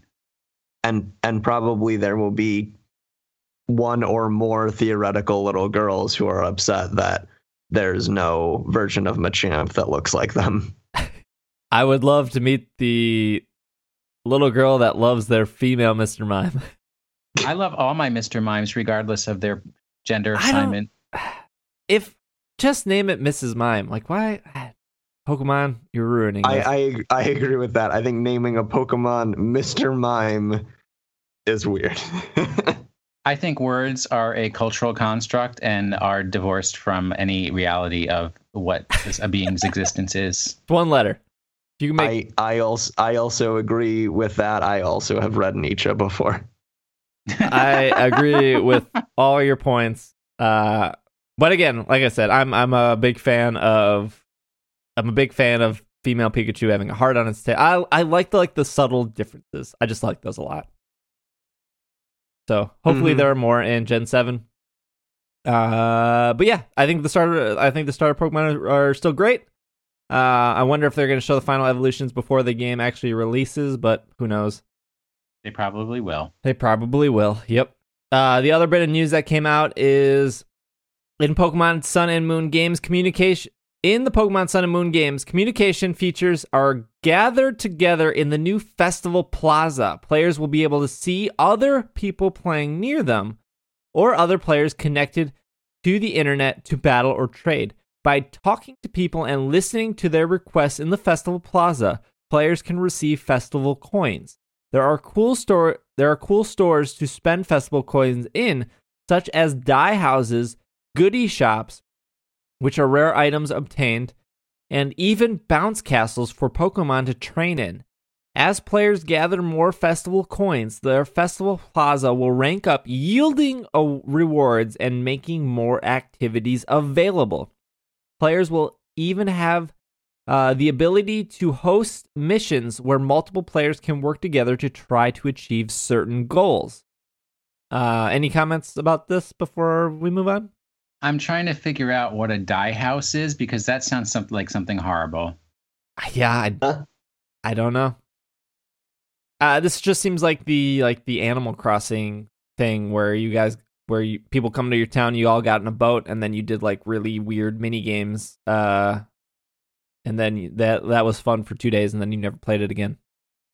Oh, no. This is gonna... Oh, dye, like in dye colors. Yeah, DYE. Can't spell. So you can have... you can dye your clothing, I guess? Yeah. I mean, they did show that you can dye clothing. So I am 100% assuming that's what it's for. All right. So my whole take on Festival Plaza, and I'm not going to go into the Archipelago dealio, is one of my things that I was very excited about in Pokemon Black and White, my favorite Pokemon games, was the Entry and the sort of that central area in Unova where you could go and then you could play mini games on your other friends' games. Do you remember that? Yes, it was so funny because no one knew that was a feature, and then you could just, if you were at VGC Nats, you could just show up at I guess you could only do it with your friends, but still, you would meet up with your friends who have been on your friends list for a long time. But you I'll start all that over again. I'll just say it's really funny because very few people know it's actually a thing, and then you can just appear as a Geodude in their world and then watch them as they struggle to figure out what is going on. Well, not only do you appear as a Geodude in their world, you hand them like a potion. Correct. Because that was your mission, was to find them and then deliver something to them. Oh, I loved those mini games. And I was like so disappointed when they took that out in Black and White 2. So I am super hyped for this. I never did any of them, but okay. Exactly. No one did. And it was really funny when you did. And then people were like, why is this random NPC running around in circles? Is this a human? What is happening? That sounds great. Another new feature that was announced was the Poképelago. In Poképelago, Pokemon that are stored in the PC box can explore a variety of aisles, play on athletic equipment, and enjoy other fun activities. If a player sends many Pokemon to the Poképelago, they can develop more facilities on the island and develop new kinds of aisles. These aisles are developed and increased in numbers. They will allow players to obtain items and even raise Pokemon. Oh, go ahead. I was going to say, I liked, the concept of this. The only one I didn't like was there's one where it's like you send your Pokemon, all of them, into a mine for them to find items for you. And I was like, I don't want my little Pokemons to go in that dark mine all by themselves without me to protect them. That was scary. Yeah, I think there are labor laws against that. Yeah, probably. I think they're just trying to find more ways for your Pokemon just not to sit in boxes and do stuff for you. I think it's really cool. It reminds me of features in. Did any of you play Dark Cloud 2? No. Or Dark Cloud? I'm aware of them. I've never played them. When I was young, I rented Dark Cloud 2 about enough times that I probably should have just bought the game. And that had this interesting aspect where it was an RPG, but you also had city building elements, and it also had like photography, and it had all these. It was a very wide in scope game, but one of the larger sort of side things that was going on was this like city building aspect to the game, and I really like that. And so it to me it has echoes of that game, and that you're building this little area with your Pokemon. So I often with games that I really, really enjoy, I find myself enamored with small mini games in them. As much as I make fun of Final Fantasy X and dodging lightning bolts, I quite like Final Fantasy X. And in that game, I was enamored with the Blitzball mini game. A sign of a great game is being lost in the mini games that it provides, and I hope that the Poképelago is one of those. Yeah. I know a lot of people. I've never played The Witcher, but I know a lot of people say the same sort of thing about Gwent, the card game that exists in The Witcher 3. Yeah, I've heard good things about Gwent. Finally, Mega Evolution is making a return as well. Pokemon that were able to Mega Evolve in previous Pokemon games will also be able to Mega Evolve in Pokemon Sun and Moon. The Mega Stones for the Pokemon with the compatibility to Mega Evolve that will appear in Alola region may be received from characters or obtained from special shops. I butchered that sentence, but you got the point. And yeah, Mega Evolution is back. So take that, all you YouTubers that said Mega Pokemon are not coming back. Because, yeah, you sick burn. Well, there is one place where they're not coming back. VGC 2017 rule set. Thank you very much. Yes, that's true. Mega Pokemon are not allowed for that. Yeah, Mega Pokemon are coming back. I think that's good. I am glad that they didn't leave that behind like they're probably doing with like Cosplay Pikachu and some other stuff. But yeah, that didn't. While that was kind of like the gimmick of Gen 6, kind of hard to believe that they would leave those behind when they put so much value in those Pokemon's designs. And are we all of the opinion that they will likely not add any more Mega Evolutions? I would bet they wouldn't add any this time around, but I would still see more in the future. Yeah. I think they're doing too much with Alola. It also like makes me feel good that like Alolan Pokemon won't be left behind either. Yeah. So again, I just think those are two ploys to not increase the Pokedex number, but Yeah, but I think it's an effective way to do that. oh yeah, I agree. Finally, the Pokemon Global Link will be updated for Pokemon Sun and Moon and will be available at the game's launch date. The updated PGL site will have new features, including online competitions, global missions, and more. For more information on this, please go to Pokemon-sunmoon.com. And there will be a demo version on October 18th via the Nintendo eShop. And the special demo version will introduce players to the Alola region and features Ash's Greninja, the Pokemon that appears alongside the hero Ash in the animated TV series. Players will be able to transfer Ash's Greninja from the demo version to their full version when the game launches on November 18th. No comment. You can get Ash Greninja. Hooray. Yeah. Kids everywhere clamoring for Ash's Greninja. But it's not Ash's Greninja. It's Ash Greninja. I don't Uh, have a lot of feelings about this. We all saw it coming. Basically. I mean, yeah, but they're not ashifying other Pokemon. It's just this one.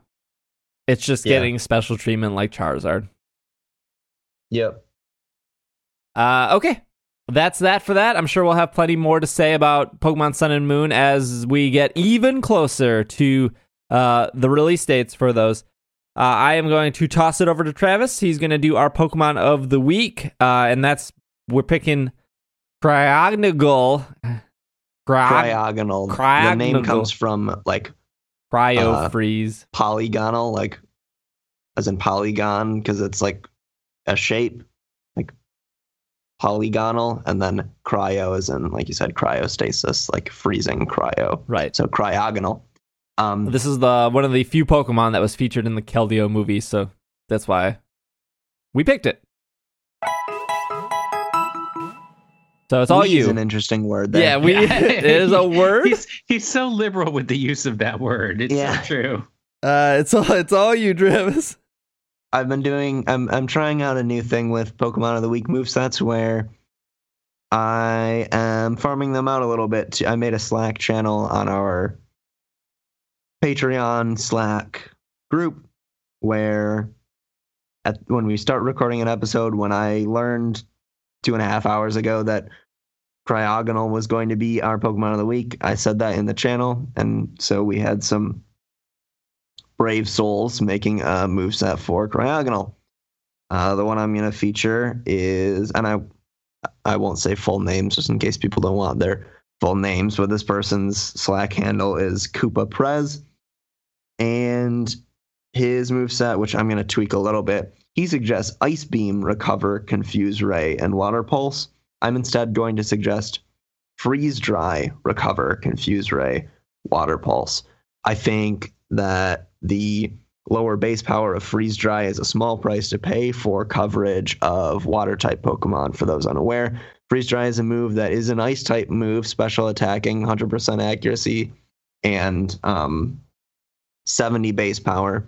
But regardless of 70 base power, but even though it's an Ice-type move, it is always super effective against Water types.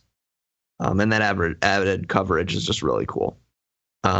The thing about Cryogonal that's a little strange is that it does not really have the move pool to support its what you would want given its base stats. It has high special attack, but doesn't have a lot of great options for some sort of special sweeper. It's not that fast either.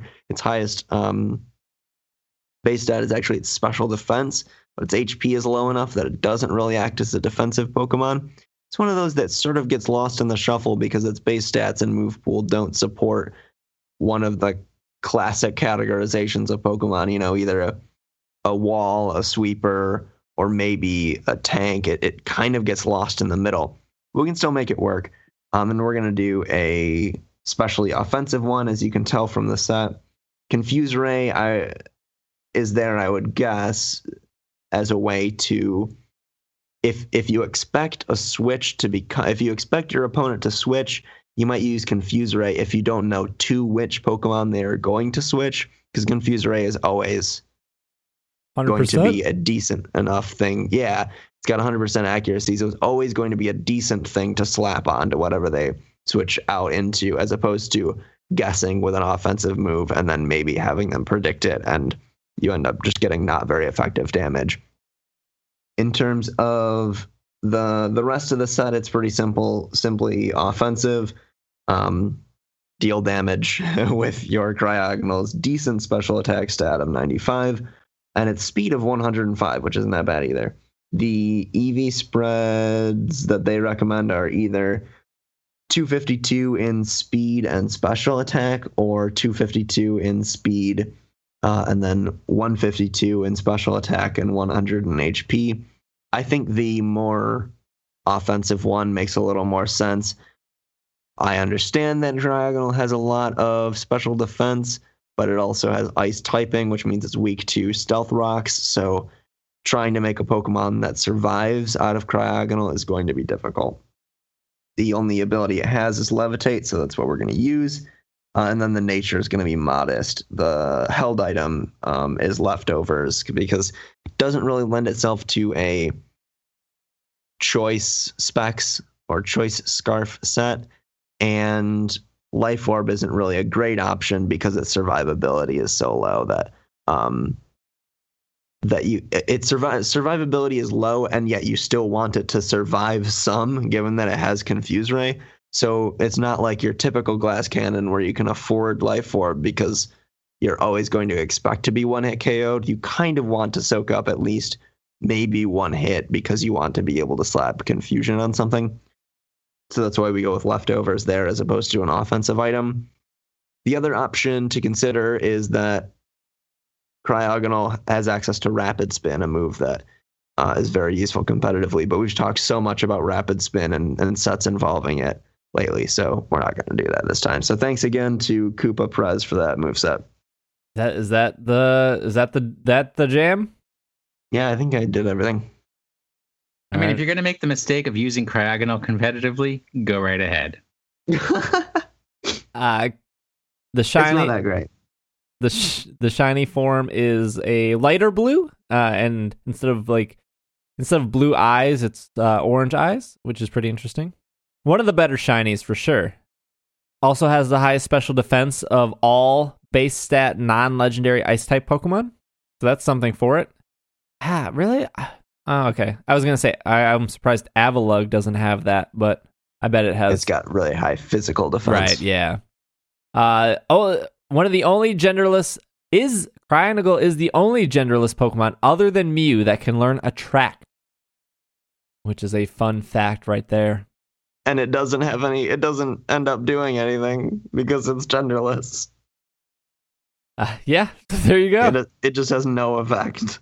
There was mistakes were made in making that moveset. So funny. Yeah. Anything else about this Pokemon? I don't know. You picked it. Yeah, where do you first encounter a Cryogonal? In the cave after Chargestone Cave. Well, no. Twist Mountain. Oh, yeah, well,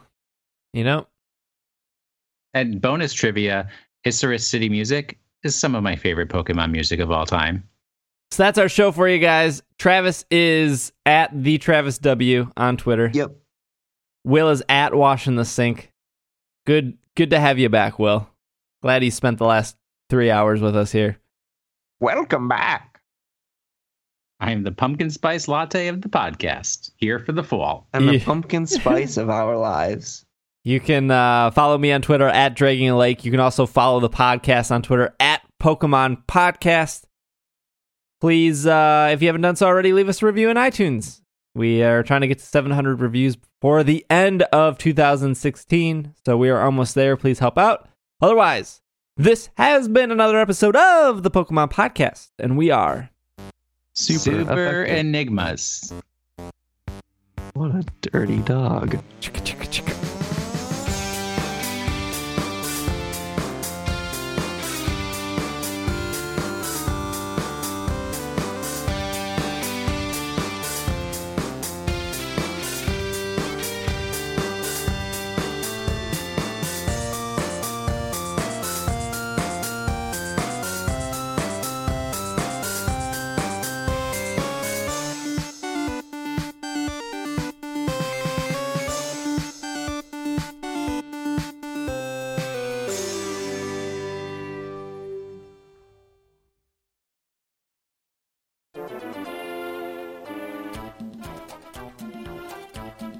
Hey there, Pokemon Podcast listeners. Do any of you play Minecraft? Did you know that you can play Pokemon on Minecraft with a mod, Pixelmon?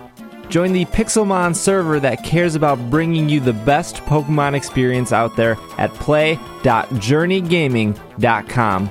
Journey Gaming has 4 different Pokemon servers themed after the regions Hoenn, Sinnoh, Kanto, and Johto. Check out their website at journeygaming.com or jump right into Pixelmon experience on their server at play.journeygaming.com. I want to give a shout out to Pure_Riddle for this sponsorship over at journeygaming.com. Thank you so much for supporting It's Super Effective.